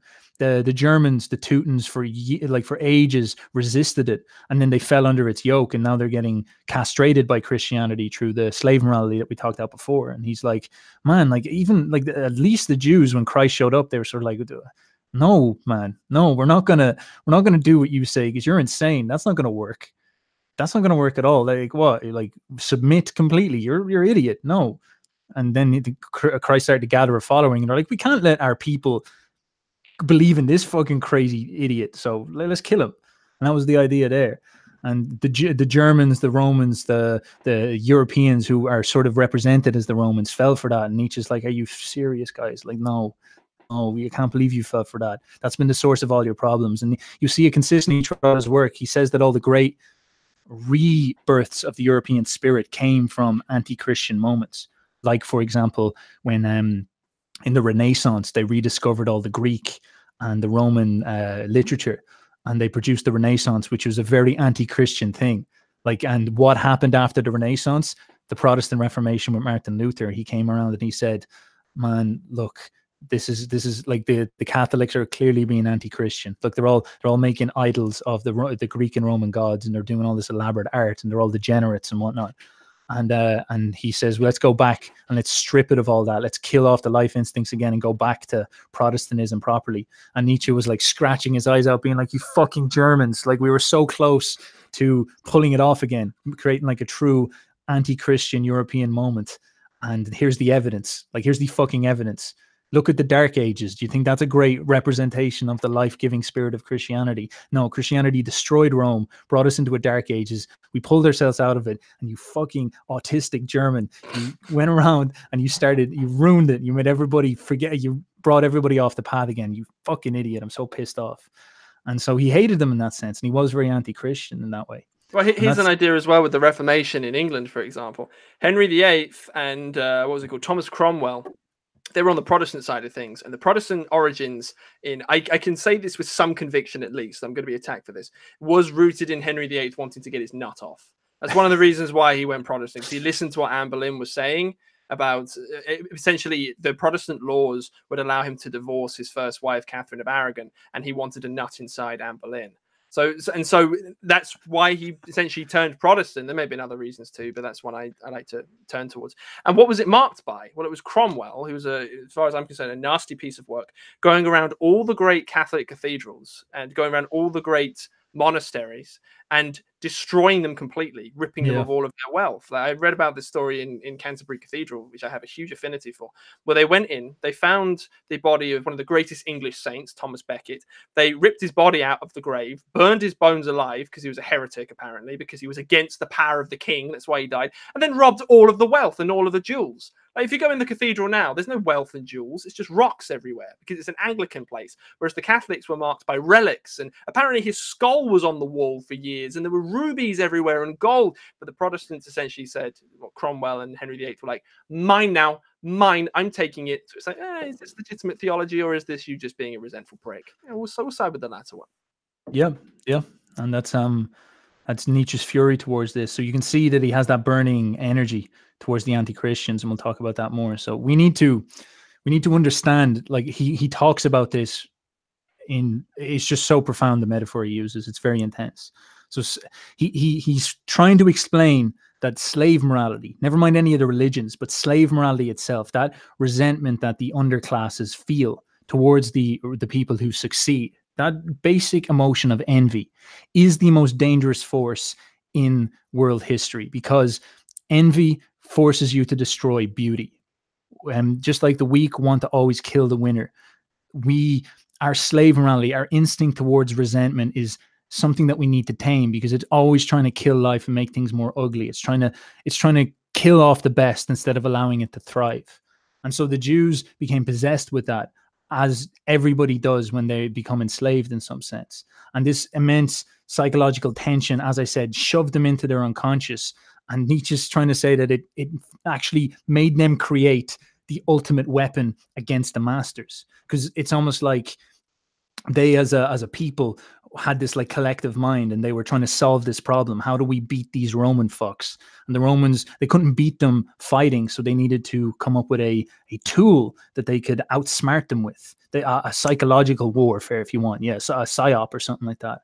And and he's saying a lot of this is unconscious. What seemed to happen is that they developed they needed to develop a pill that they could feed the Romans, that would cause them to get master or to get infected with slave morality, that would then in turn shove them inside their heads without force, would shove them inside their heads through the kind of psychological hallucination that slave morality is, and kill off their life instincts and cause Rome to collapse.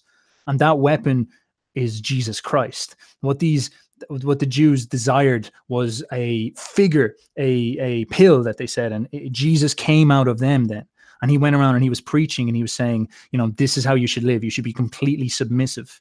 And that's like ultimate slave morality. Just completely give up on life altogether. Literally, this world is literally not real. You need to completely give up on it and hallucinate into another world.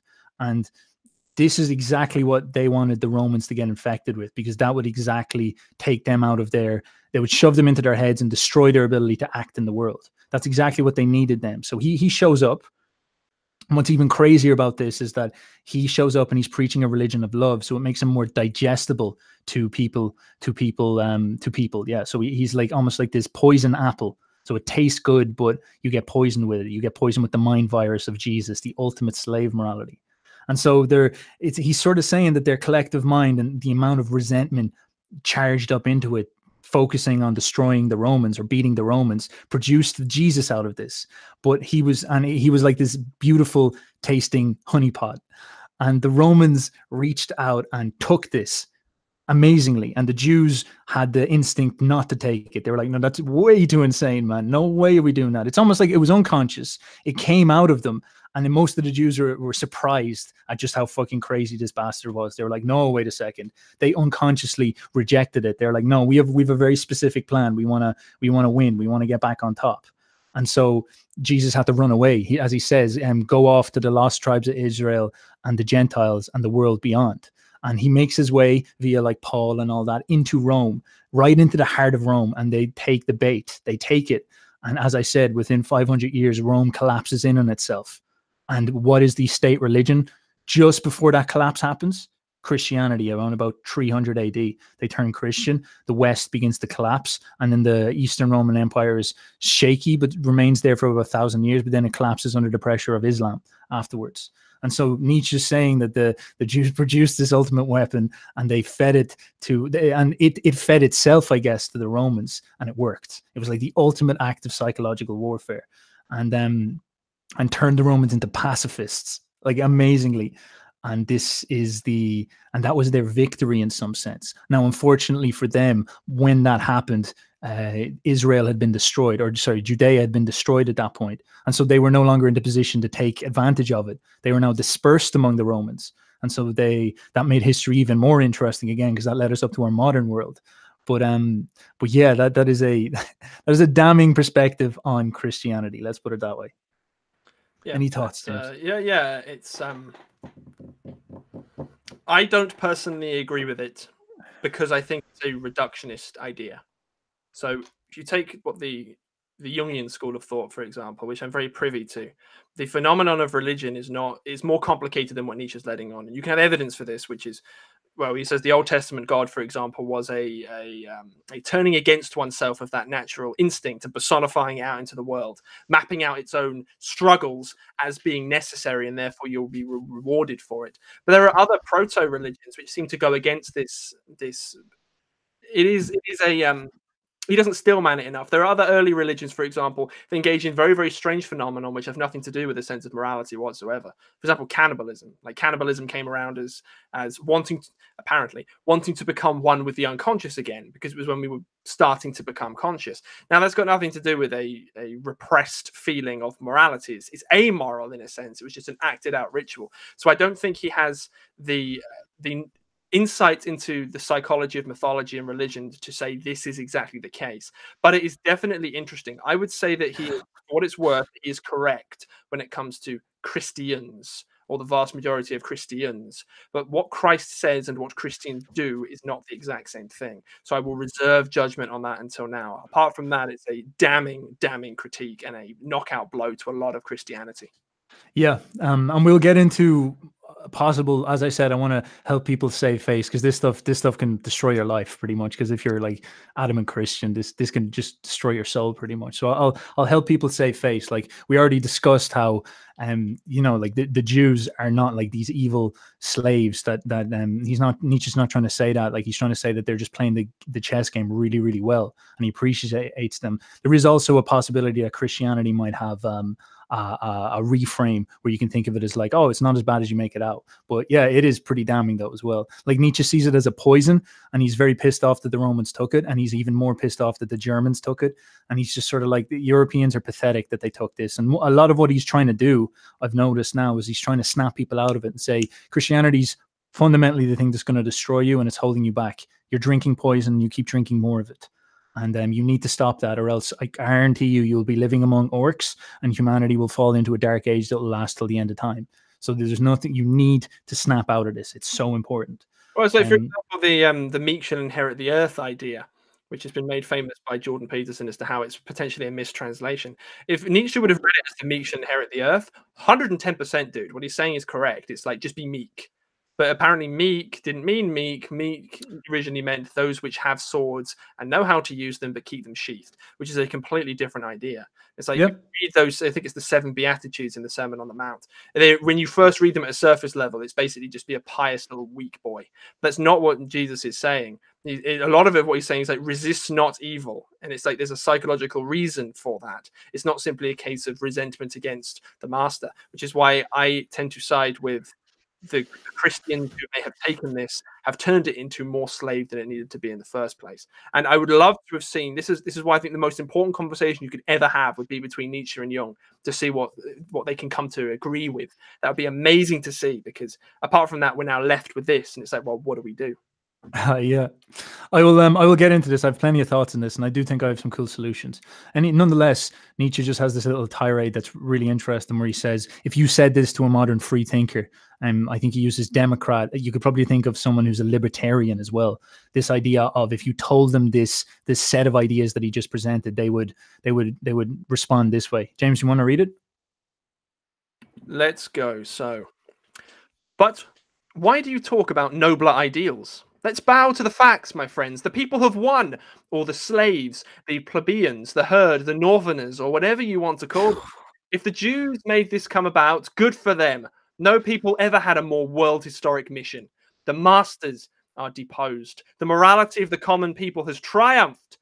You might take this victory for blood poisoning. I'm not going to read that. I did not deny it. Undoubtedly, this intoxication has succeeded. The salvation of the human race, I mean from the masters, is well on course. Everything is being made appreciably Jewish, Christian or plebeian. Never mind the words. Yeah, well, I think actually a different translation is, he says, what is there in words? You saying something, man? Yeah, you're trying to get me in trouble by reading that. I'll say it though. He says this victory for blood poisoning, it did mix up the races. He means in terms of like, there was brown-haired Europeans, like we talked in the first genealogy of morals, and then you had the quote unquote master race, royal ruling class who conquered people, like the way the Irish were conquered. Like we were conquered by the English in some sense, and then through Christianity, we were allowed over into the English Empire. Now loads of people have Irish bloodlines over in England, and that's a terrible thing for I said that. That's a terrible thing for the English, the British Empire, because they needed to preserve that distance between the people who they conquered. And so us Irish were now mobbing them and taking over. But he's saying, well, that's a bad thing. That's what he sort of means by that, Yeah, race tend to come primarily from the 60s, but really, the turn of the 1900s. What Nietzsche and what all of Europe used to consider racist to be was essentially it was way more high resolution than that. It would be English, Irish, or different kinds of English than the Swedish, the Italian, etc., etc. So yeah, absolutely, yeah, it's way more complicated than that, and that's it. And like, even so it's interesting, like, I'm talking about it, like the Irish were an untermensch, like we were an under race, considered by the English to be lower in that sense. And this is what he's saying, is like, the English just like, why would they let the Irish in? That's retarded. And there was a big IQ, as I said before. The English were like, should we let the Irish in or not? They're kind of lazy drunkards, and they have a lower IQ than we do. And that was the big Irish question. Over in America, it was like no dogs, no blacks, no Irish. That was the crack, and that was all stemming from this idea. And so this is his idea of his steel manning of the way someone would see this, being like, it's not a bad thing that the masters have been deposed. It's a good thing. And then that's when Nietzsche starts going into his idea of weeping. This is where he goes into this idea of like, you have to understand that, okay, maybe you see it as a good thing that the poor, the disempowered, the disenfranchised are now rising up and being given a chance in the world. But what are you sacrificing? What are you sacrificing for this equality, for this salvation of the lower, for this pandering to those who are less? What are you sacrificing? What are you losing by letting the Irish in? What are you losing? And that is the excellence of the top. That is the steepness of the pyramid upwards. We can't lose our grip of the life-expressing power of the master instincts, because in order to, in some sense, service the lower people, you need to install a slave morality, and that kills off the master instincts, and that destroys the ability to have life. If, for example, the Renaissance burst out with this master instinct, and then you go back to the slave morality of the Reformation, we lose it again. And we go into this kind of cold period, and then we burst out again with 19th century, where the Europeans were like conquering the whole fucking world. And it's that type of idea. These more intelligent and more powerful over the long run slave moralities tend to beat these master instincts. And this is where things get interesting, is Nietzsche's, and this is the nuance, Nietzsche's saying that the master instincts aren't as good as the slave instincts, but it's almost like our obligation to understand the purpose of setting up civilization. We don't want to treat slave instincts as an end goal. They're almost like they're more intelligent and more powerful, and we need to somehow blend the two. And this is where the Übermensch idea comes in. We need to service the life-expressing power of master instincts with the intelligence of the slave cunning that people like the Jews developed. Mm. And so this is some of the conclusions. So that is what I think he's trying to say. And this is a very important point, because I really don't think people understand this about Nietzsche, is that he is trying to say unify those two. He's not saying, become Arnold Schwarzenegger and Uber Chad and that's it, and just go around dominating everybody again. There's definitely an element of that, but he's saying that that's not going to take you anywhere. He's not saying master morality is in any way better. He's not even saying it's in any way the winning thing. Master morality loses out to slave morality 10 times out of 10. History is the evidence of that. Christianity won, and there's no denying that. The British Empire was a Christian empire. And he's like, that's fucking hilarious, because they were running around acting like masters, but they're trying to shove it into the rationale of we are Christians. And it's just those two things don't work. It's not a world conquering empire. The only way they could justify it is they were spreading Christianity. It's like, what the fuck are you talking about, man? Like, no, you're living out your desire for conquest and that type of sense. And so he's saying that the people who were leading us were infected with the slave morality, that priestly class I was talking about. Like, why we have the people at the top now, and they're the intellectual elite, the priestly class on top of us are people who have got all those psychological trip ups that we talked about earlier, celibate, castrated, anti-life people, and they're going to lead us to a disaster. And so what's Nietzsche, I think he was trying to call, is saying what we need to do is accept that position that priestly classes are going to reach the top. And what we need to do is have this sort of standard where the only intellectual elites should have a healthy relationship towards life, and therefore should start to create a new religion, a new morality, a new worldview that is orientated towards serving life, towards cultivating life, and towards making life happen. We need to clear out all that previous bullshit and get these people in the top of the pyramids who want to promote health in that type of sense. We need people who are as smart as the slaves, but they have an appreciation for life, and they want to see it grow in the world.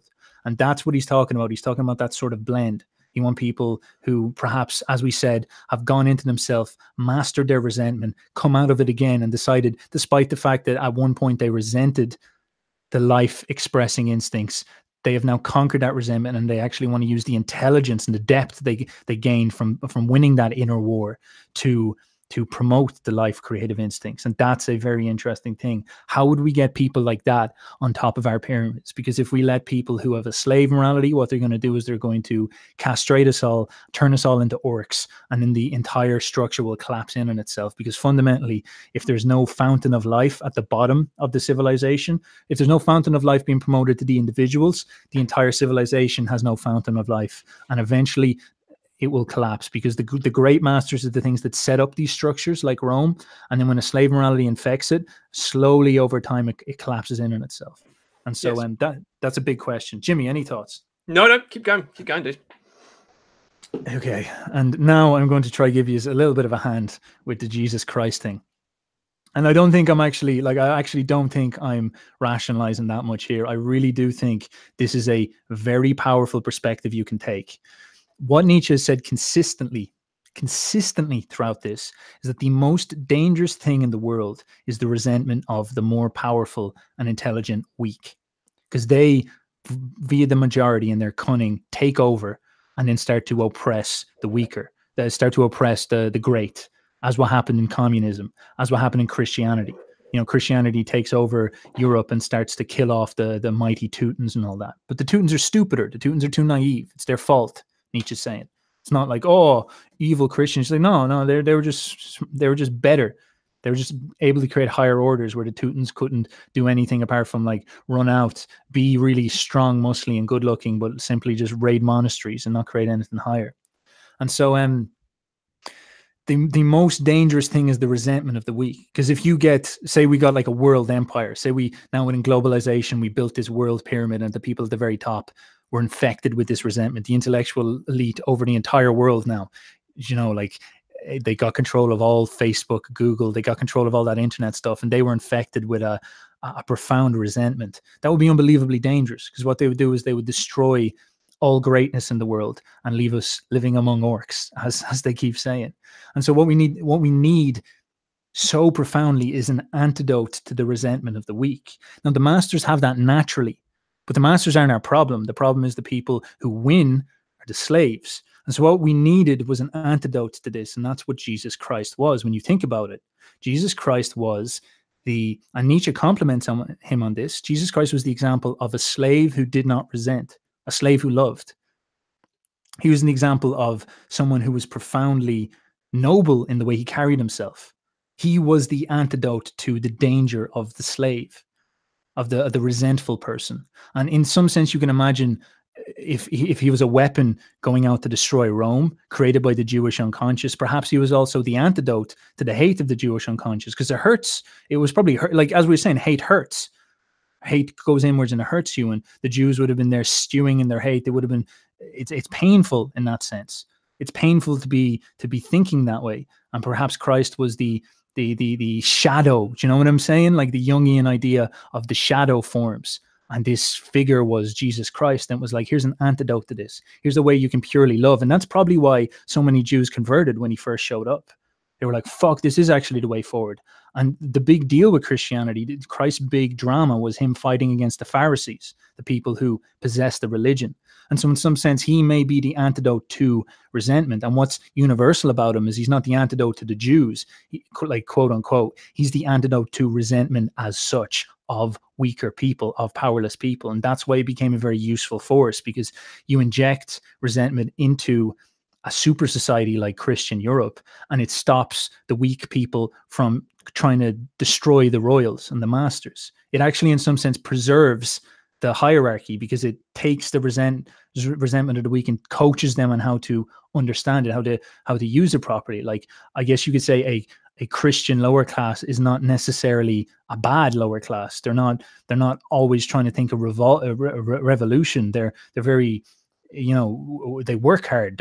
They keep their heads down. They're quite happy, because if there's no resentment in you, it's actually easier for you to be happy in some sense. And so they empower you in that way.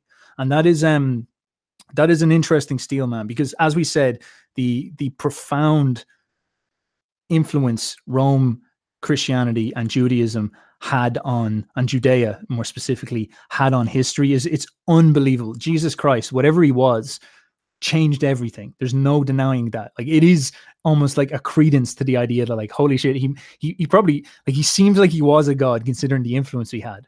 Like, it was fucking huge beyond belief. And if we want to say, on one sense, maybe it was this elaborate psychological warfare thing produced by the unconscious of the oppressed people. Maybe it was. Like, that's a very interesting frame. Maybe this is the other frame you could take, is that he was actually some type of divine antidote to the resentment of the weak that took us through this ion. And what I think Nietzsche is worried about specifically is the universality of Christ's pacifying power. He's sort of saying that the resentment, the antidote for the resentment, which is somewhat castrating your instincts, may be correct for people who are slaves. Maybe it's a good tool for slaves. It teaches slaves how to suffer nobly, and it gives them an identity. And it is, in some sense, makes them more noble. But it's probably not right for the strong. Maybe we need the strong instincts in place, and we need to redeem that stuff and balance it with this. Maybe the people at the top need to be anti-Christian in some sense.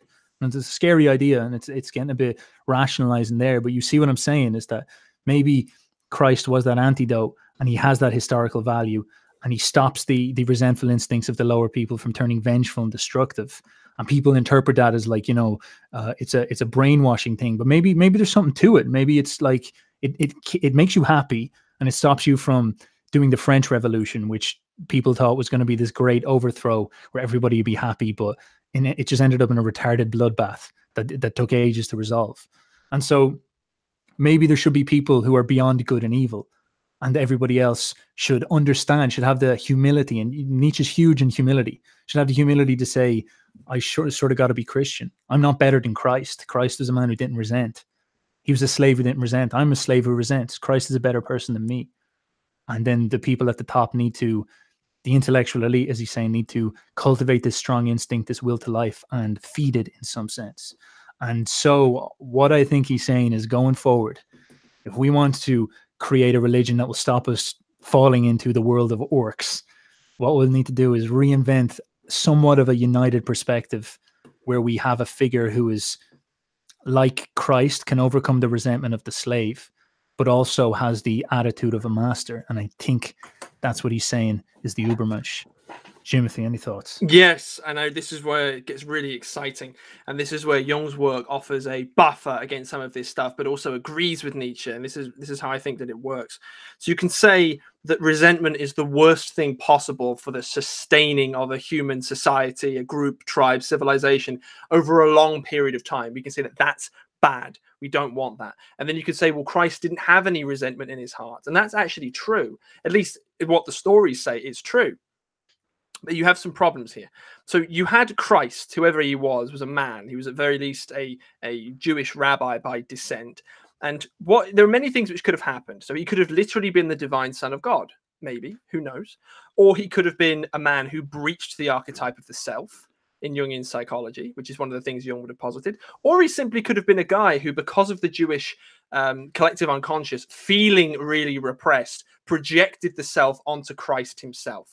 It's like, that would be interesting. So that's why Christ was able to go ahead and say all the wacky things that he was saying, because they came from a deeper part of the human unconscious, a projection on the self. And also that's potentially why some of the Gospels read in a more propagandistic manner, in a perfect manner. So, okay, what happened then with Christianity? Well, you had the Catholic Church, which came up. Then they picked on characters like Peter and Paul and was like, this gives us divine authority to go and build our church. But in doing so, this is something Jung noticed as well, they shut down a whole bunch of the sects and a whole bunch of the texts. And these later became known as Gnostic texts in the Nag Hammadi library, for example. We uncovered these in the 40s. And that gave a totally different picture to Christ, completely and utterly different. The Gnostic idea was through gnosis, through a secret knowledge, through overcoming something within yourself, somewhere you weren't yet, you would become a Christ. You wouldn't follow Jesus. You would become a Christ yourself. So listening to your own intuition and overcoming your own personal demons, letting your light shine, you'd be on the same path with Christ. So what the Gnostics are suggesting is the same thing that Jung suggests in the Red Book, and similar to what he suggests in Ion, for example. We all have to go and become Christs. Very, very different to normal Christianity. So it's twisting it on its head and saying, because you were slaves with your slave morality, you twisted the true words of Christ. What you need to do is to become a Christ. And what is Nietzsche saying? You need to become, or we need to create an uber mensch. What is the, if you've watched our Ion videos, for example, what's the Aeon of Aquarius? That which can carry the unconscious himself. You become your own nexus, the uber mensch. It's all those same ideas seem to be coming together in one particular place. And at the root of this, as to why this is a necessity, at the very least, to consider, is that there is no resentment within that. There is only a listening to the will of God. And in many ways, that's what Nietzsche is doing too. Through reading his books, you're picking up a will of God in many ways. What does Nietzsche think? But then Nietzsche says specifically, you Übermensch will transcend even me. You'll be listening to your own will of God. So perhaps that's the way Christianity needs to go, that it actually offered a true unification between slave and master, the actual psychological truth. If it was a breaching of the self, and that seems highly feasible. And it also stacks up with what Nietzsche tapped into, which was the Übermensch. And that is very, very exciting. And I hope that is the case moving forward. That's the only way I can see this stuff all working out. Otherwise, Nietzsche was right, or Jung was right, or Christianity was right. No one's going to go back towards Christianity, which it's just not going to happen. Even if it's correct, we're done. We're the lost sheep again. So you've got to pick one frame or the other. And I hope we can unify the two together. The lost sheep of the House of Boyo. That's what's going on. That's what we should call this new religion, the way of the Boyo. The way of the fucking Boyo. Yeah. Like, and this, I have to say, like, what what is most simply coming out of Nietzsche is that Christianity is just wrong, and we need to go to a new religion that's sort of a Hellenized perspective of Rome. I'm putting that up to save face. Perhaps that's true. And these are very complicated things. I don't really know, but there is a huge emphasis with Nietzsche where he's saying we need to get rid of Christianity. We need to sort of take a Roman attitude towards the world. And that is a very, very big thing he's trying to say. Like, it's a very fundamental line. Now, there could be more, like, you know, that he took that leap forward into the psychology, and maybe you can find stuff to balance them out, such as the Gnostic text, which he wasn't aware of. But at the same time, there is also that problem where he's saying it needs something new. We need a new hero. Christ perhaps brought us to the end of this Ion, but now we need the Übermensch. Now we need a new person who represents upward going, growing, bursting, exploding, creative life, upwards, and that type of thing. And it's scary thoughts, but at the same time, there's a lot of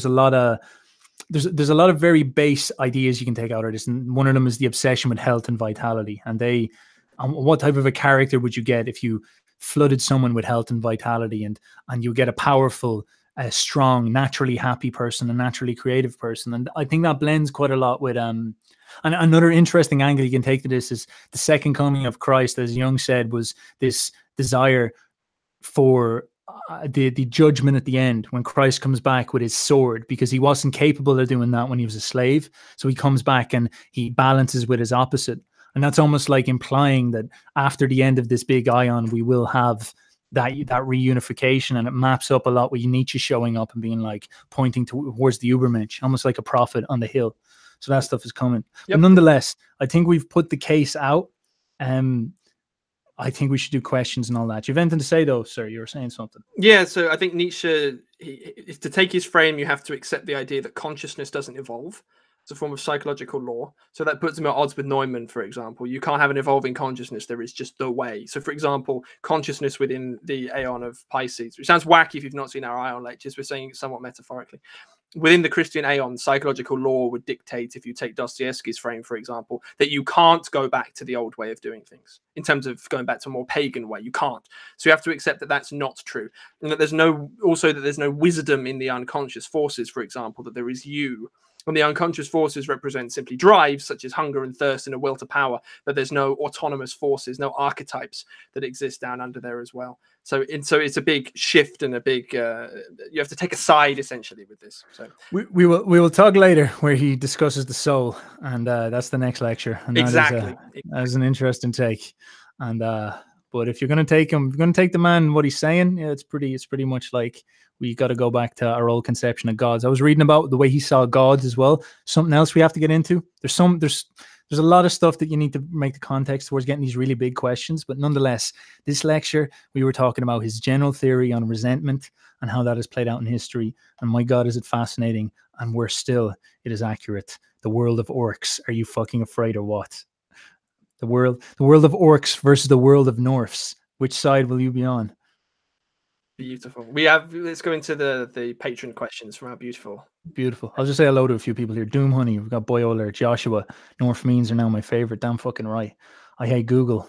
I hate Google. what what is Greg's, James? Yeah, I think he knows. Someone told him it's a bakery. What is Greg's? They're not a true northerner. Greg's is apparently the best. I've never even gone into Greg's. It's just like, why? They're just sandwiches. Someone here is calling Nietzsche a slave and saying it tainted his observation. Nietzsche carnivore can't have pastry, but from memory they're class. Chain Vegas. Oh, a few vegans in here. Yeah, Nietzsche. The current. I hate. Yeah. How does it happen? So we got Unica Chen. How does that happen? Men today seem like hen-pecked cooks. Let's be uber menno. Norths, man. That's all you need to. You just go find a North and check out a North, and it'll teach you everything. Have a pint of Carling. That's like your secret magic potion to becoming a true manly man. Yes. We should check out Islamic eschatology. Keep up the great work, boys. Thank you, sir. Appreciate that. Don't elite secret societies solve this problem? So that's a very good question. I'd actually like to talk about briefly. Like, yes, surely elite secret societies are in some sense doing what we were discussing there.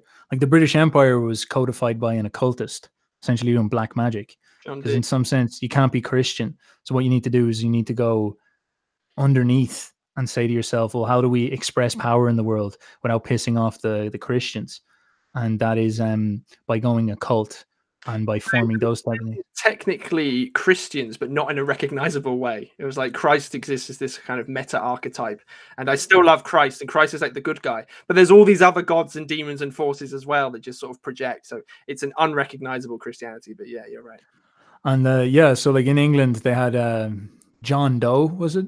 John D. Yeah, John Doe is like that typical name people use. Actually, I won't do this, but I'll say it anyway. I'd love to film a video in the local library to me, Chetham's library, where they have a table roped off where John D summoned a demon. That'd be brilliant. Jesus Christ! Yeah, so there you go. Like, there's John D, and the Brits are mad into their occult and all that shit, and they fucking Brits. Yeah.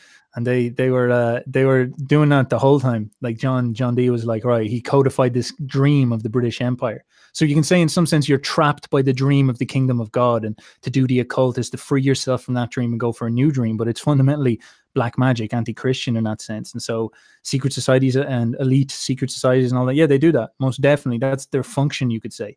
And that makes perfect sense. That's what they're doing.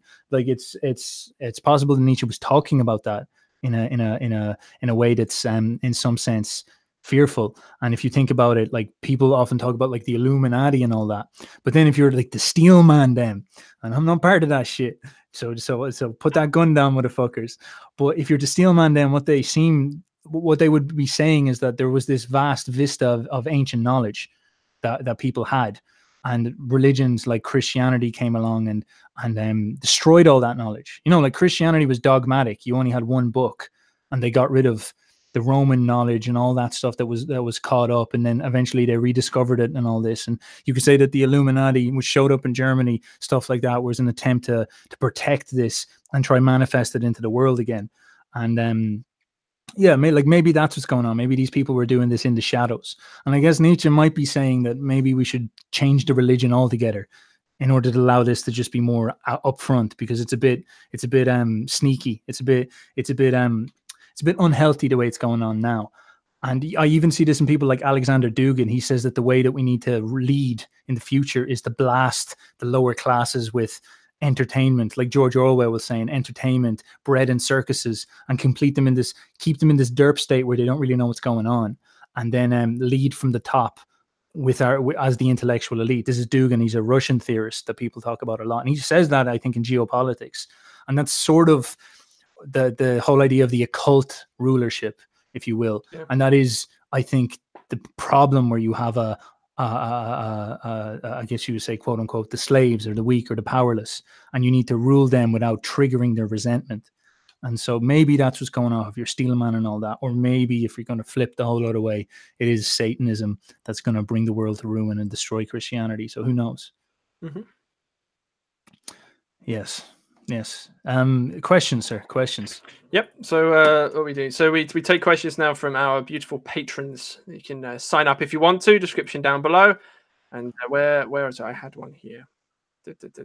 Yeah, so this is actually one related to Nietzsche. I'm going to try and pick ones that are most related. So if you've asked questions and it's not related to Nietzsche, we will get to them. Don't worry, but I'm just going to prioritize Nietzsche ones for the time being. So this comes from Self-Made Boyo. Are you ready, Stefan?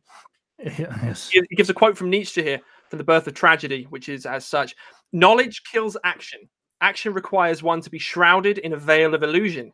This is the lesson about Hamlet. Not that cheap wisdom about Jack the Dreamer, who does not get around to acting because he reflects too much, out of an excess of possibilities, as it were. No, it is not reflection, it is true knowledge, insight into the terrible truth, which outweighs every motive for action, both in the case of Hamlet and in that of the Dionysiac man. So that's Nietzsche's quote. And then Self-Made Boyo has a little addendum here. He says, I too have a certain fear of acting in the world and working to manifest my visions of a great life. However, I'm always attributed this to the former idea that it's my hyper-reflective tendencies that cause this to happen. I'd love to hear you guys delve into what Nietzsche is trying to say here. So you can take it away there. James, do you have any thoughts? Because I'm going to just read the quote again to try to figure it out. What I'm trying to say is I don't know for the moment, but I will in a second. Yeah, it's a very, very complicated idea, and I'm not 110% sure. So, yeah, I get it now. But keep going. Sorry, dude. Yeah, he's making a distinction here about knowledge. This knowledge kills action, and you need to have. So Hamlet didn't take action essentially because he saw the truth, and that outweighed all of his motivation for action. But Nietzsche was very much in favor of action. So you might read into that Nietzsche didn't want you to know the truth. That's not the case. Nietzsche has another quote which I think buffers this quite nicely, which is something like, the measure of a man's soul is how much truth he can take on himself and still keep going. So essentially, it's that case of you need to look at the truth, or else you won't be able to strive forward nobly and properly in an aristocratic manner. But at the same time, you need to have a strong spirit that will have a great health in the face of all of that. So rather than be a little cuck like Hamlet, you actually go and you take action properly. Because the story of Hamlet is definitely he saw the truth and the malevolent nature of life, and it sent him essentially insane. And he started getting paranoid at things, I guess seeing ghosts, you might say. So it's a case of you need to toughen up, bucko. That's what I read into that. But I'm not entirely sure. I am currently reading The Birth of Tragedy again properly. So maybe I can give you a proper answer to that in the Discord when I get through it. I absolutely want us to do Hamlet. I want to do some Shakespeare. Now, not because he's English, James. Francis Bacon or Edward de Vere, because Nietzsche thought that Francis Bacon wrote Shakespeare, which actually fits into your Illuminati thing you were just saying. It means, because implicit in that is the elites lie to the people. So, yeah, could be the arcane secrets. Maybe. What I think he's saying here is that there's knowledge kills action, as James was saying. That's obvious. Like overthinking things puts you in this like derp state, and you're like, oh shit, what do I do? What do I do? What do I do? And then that can be pathetic if you are rationalizing. So like a very basic example of this is you're with a chick and you see her and or did you see a girl and you're like, whoa, she's beautiful. But you say, oh, she probably won't like me. She's probably busy. Oh, she's probably stuck up. Oh, she's probably not. And your head starts being like, excuse. And then what you do is you start to think about those excuses. You form a theory of women, and then you go online and you start a community about, women are always stuck up, aren't they? And then you start spinning down this like absolute like spurg direction towards studying, like going into that stuff. It becomes this really delusionary knowledge, and it's a fake knowledge, and it's just your rationalization to escape doing action. Jung actually said this was the anima problem. The problem with the anima is that when you don't face the anima, what you do is you get shoved back into your head and become a rationalized theoretician. And you can see this in pretty much all men until they conquer the anima problem, is that they're very in their head. They're very like knowledge. They almost like attach their libido to their knowledge, to their worldview. And so, and that becomes a very interesting thing, because you can feel that in people sometimes. Like you get in arguments with them, and if you prove them wrong, they freak out, almost as if you've like, stole their wife or something like that. So it's that type of idea. That's a fake knowledge. A true knowledge would be observing the world as it is and seeing just how fucking intense it is. Like the bleakness of the world. There is no God. There is no nothing. Like just that nihilism that Nietzsche promotes, that pessimism, that like Schopenhauer saw. This is bleak, horrible, true. And the justice is only a construction that we impose with whoever has the most power, and therefore power is the only thing that matters. And no one's going to save you. There is no afterlife. Your pain has no meaning. You give it meaning, all these type of things. And this can be stunning. This can hold you back in some way. But Hamlet's contemplation of that is more noble than the contemplation of the other dude, because the other dude is like a rationalizing weak coward in some sense, whereas Hamlet's actually facing with the real problem, being like, oh God, what if it has no meaning? But if you can overcome that, if you can if you can reach that, what Nietzsche called the strong pessimism, the position where this is the world we live in, there is no meaning, but what I'm going to do is I'm going to enforce meaning on it. I'm going to stamp my meaning onto the world. Then you can form a position of strength that is unparalleled, that's almost impossible to reach. And I guess you could call that the Dionysian man. That's the soul of the Dionysian man. He almost understands that there is no illusion, there is no good is, or the everything's going to work out as a bit of a delusion. And so in some sense, he gives himself over to the quote unquote will to power, to the fury of the moment. And that becomes the basis for his personality. And that's the summary of Hamlet. Hamlet, the most profound lines in Hamlet is that moment at the very end where some guy comes into Hamlet and says, are you going to kill the dude or something like that? Or what happens if your death is going to come? Because Hamlet's getting ready to kill Claudius. And he says, if it is not now, so he's talking about his death. If it is not now, it is to come. And then if it is not to come, later it will come. And he just says this perfect line, the readiness is all. So he's sort of saying, this is his moment where he accepts destiny. He accepts the pessimism. He accepts the bleakness. He says, I'm going to die. Amor fati. That's essentially what he's saying. I'm going to die. I may as well live before that happens. And that's finally his overcoming of the bleak pessimism. And he becomes the Dionysian man. And he goes out and he avenges his father. He gives into the instinct. And that's summarizes Hamlet. That's the great tragedy at the end. So yeah, it's interesting as well that Hamlet goes. I mean, it's interesting to say that Hamlet goes mad. I'm not quite sure that that's right, but he goes through a state which looks like he's mad, something like that. And, yeah. And Nietzsche, he revered Shakespeare a lot, but he thought Shakespeare had also gone through this madness himself. Again, this nuanced madness, and that the reason why his works were so profound is that he had experienced the richness of life and come to terms with this. And that's so. In other words, Hamlet contains a deep truth about mankind, and Hamlet has to overcome all of his cockiness and tragedy. That's why it's a tragedy of Hamlet before he can finally go ahead and do that. And of course, it ends with him dying, which isn't so good. Which again, as you're saying, that amor fati moment, which is terrifying. Very, very, very, very profound. And that is that idea of you can spend your whole life being a man of knowledge where you're rationalizing and avoiding the truth, and that's cowardly.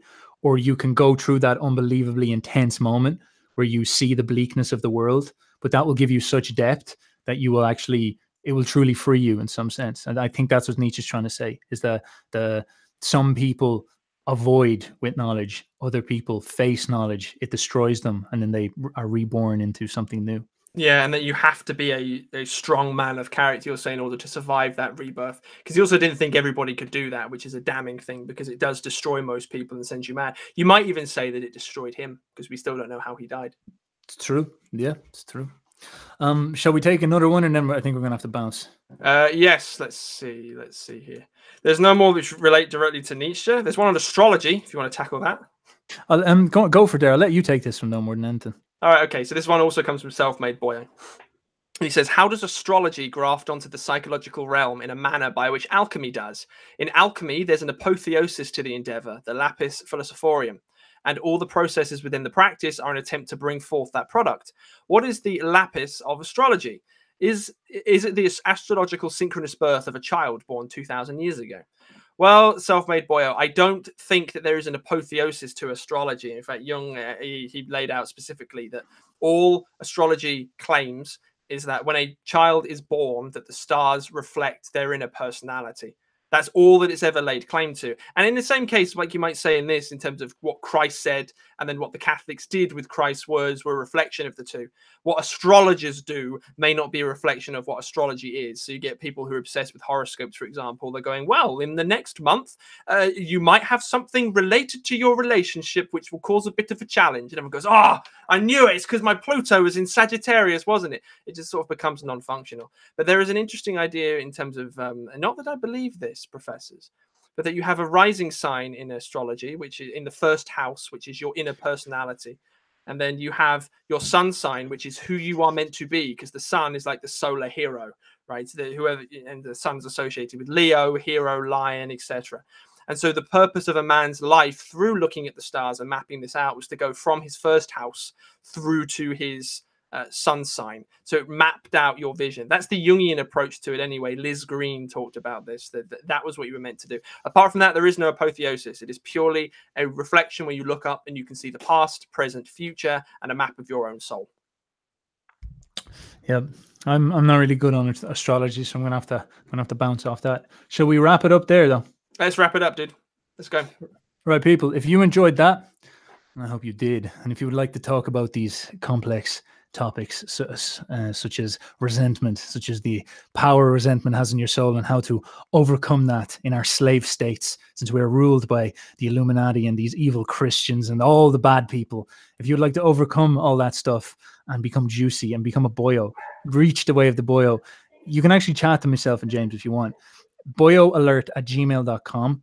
Hit us up on there. We do consult with people. We do talk with people, so you can hit us up and we'll do a free session. The first session is almost always free, so you can have a chat with us. That'll be great, and then we'll see where we go from there. We'll have a chat. We'll talk about this stuff. We can talk about all this resentment and all this stuff, and you can see how we can bring your life forward and whatnot. So I think that is all from us, James. Any last words? That's everything. No, my last words is I love you.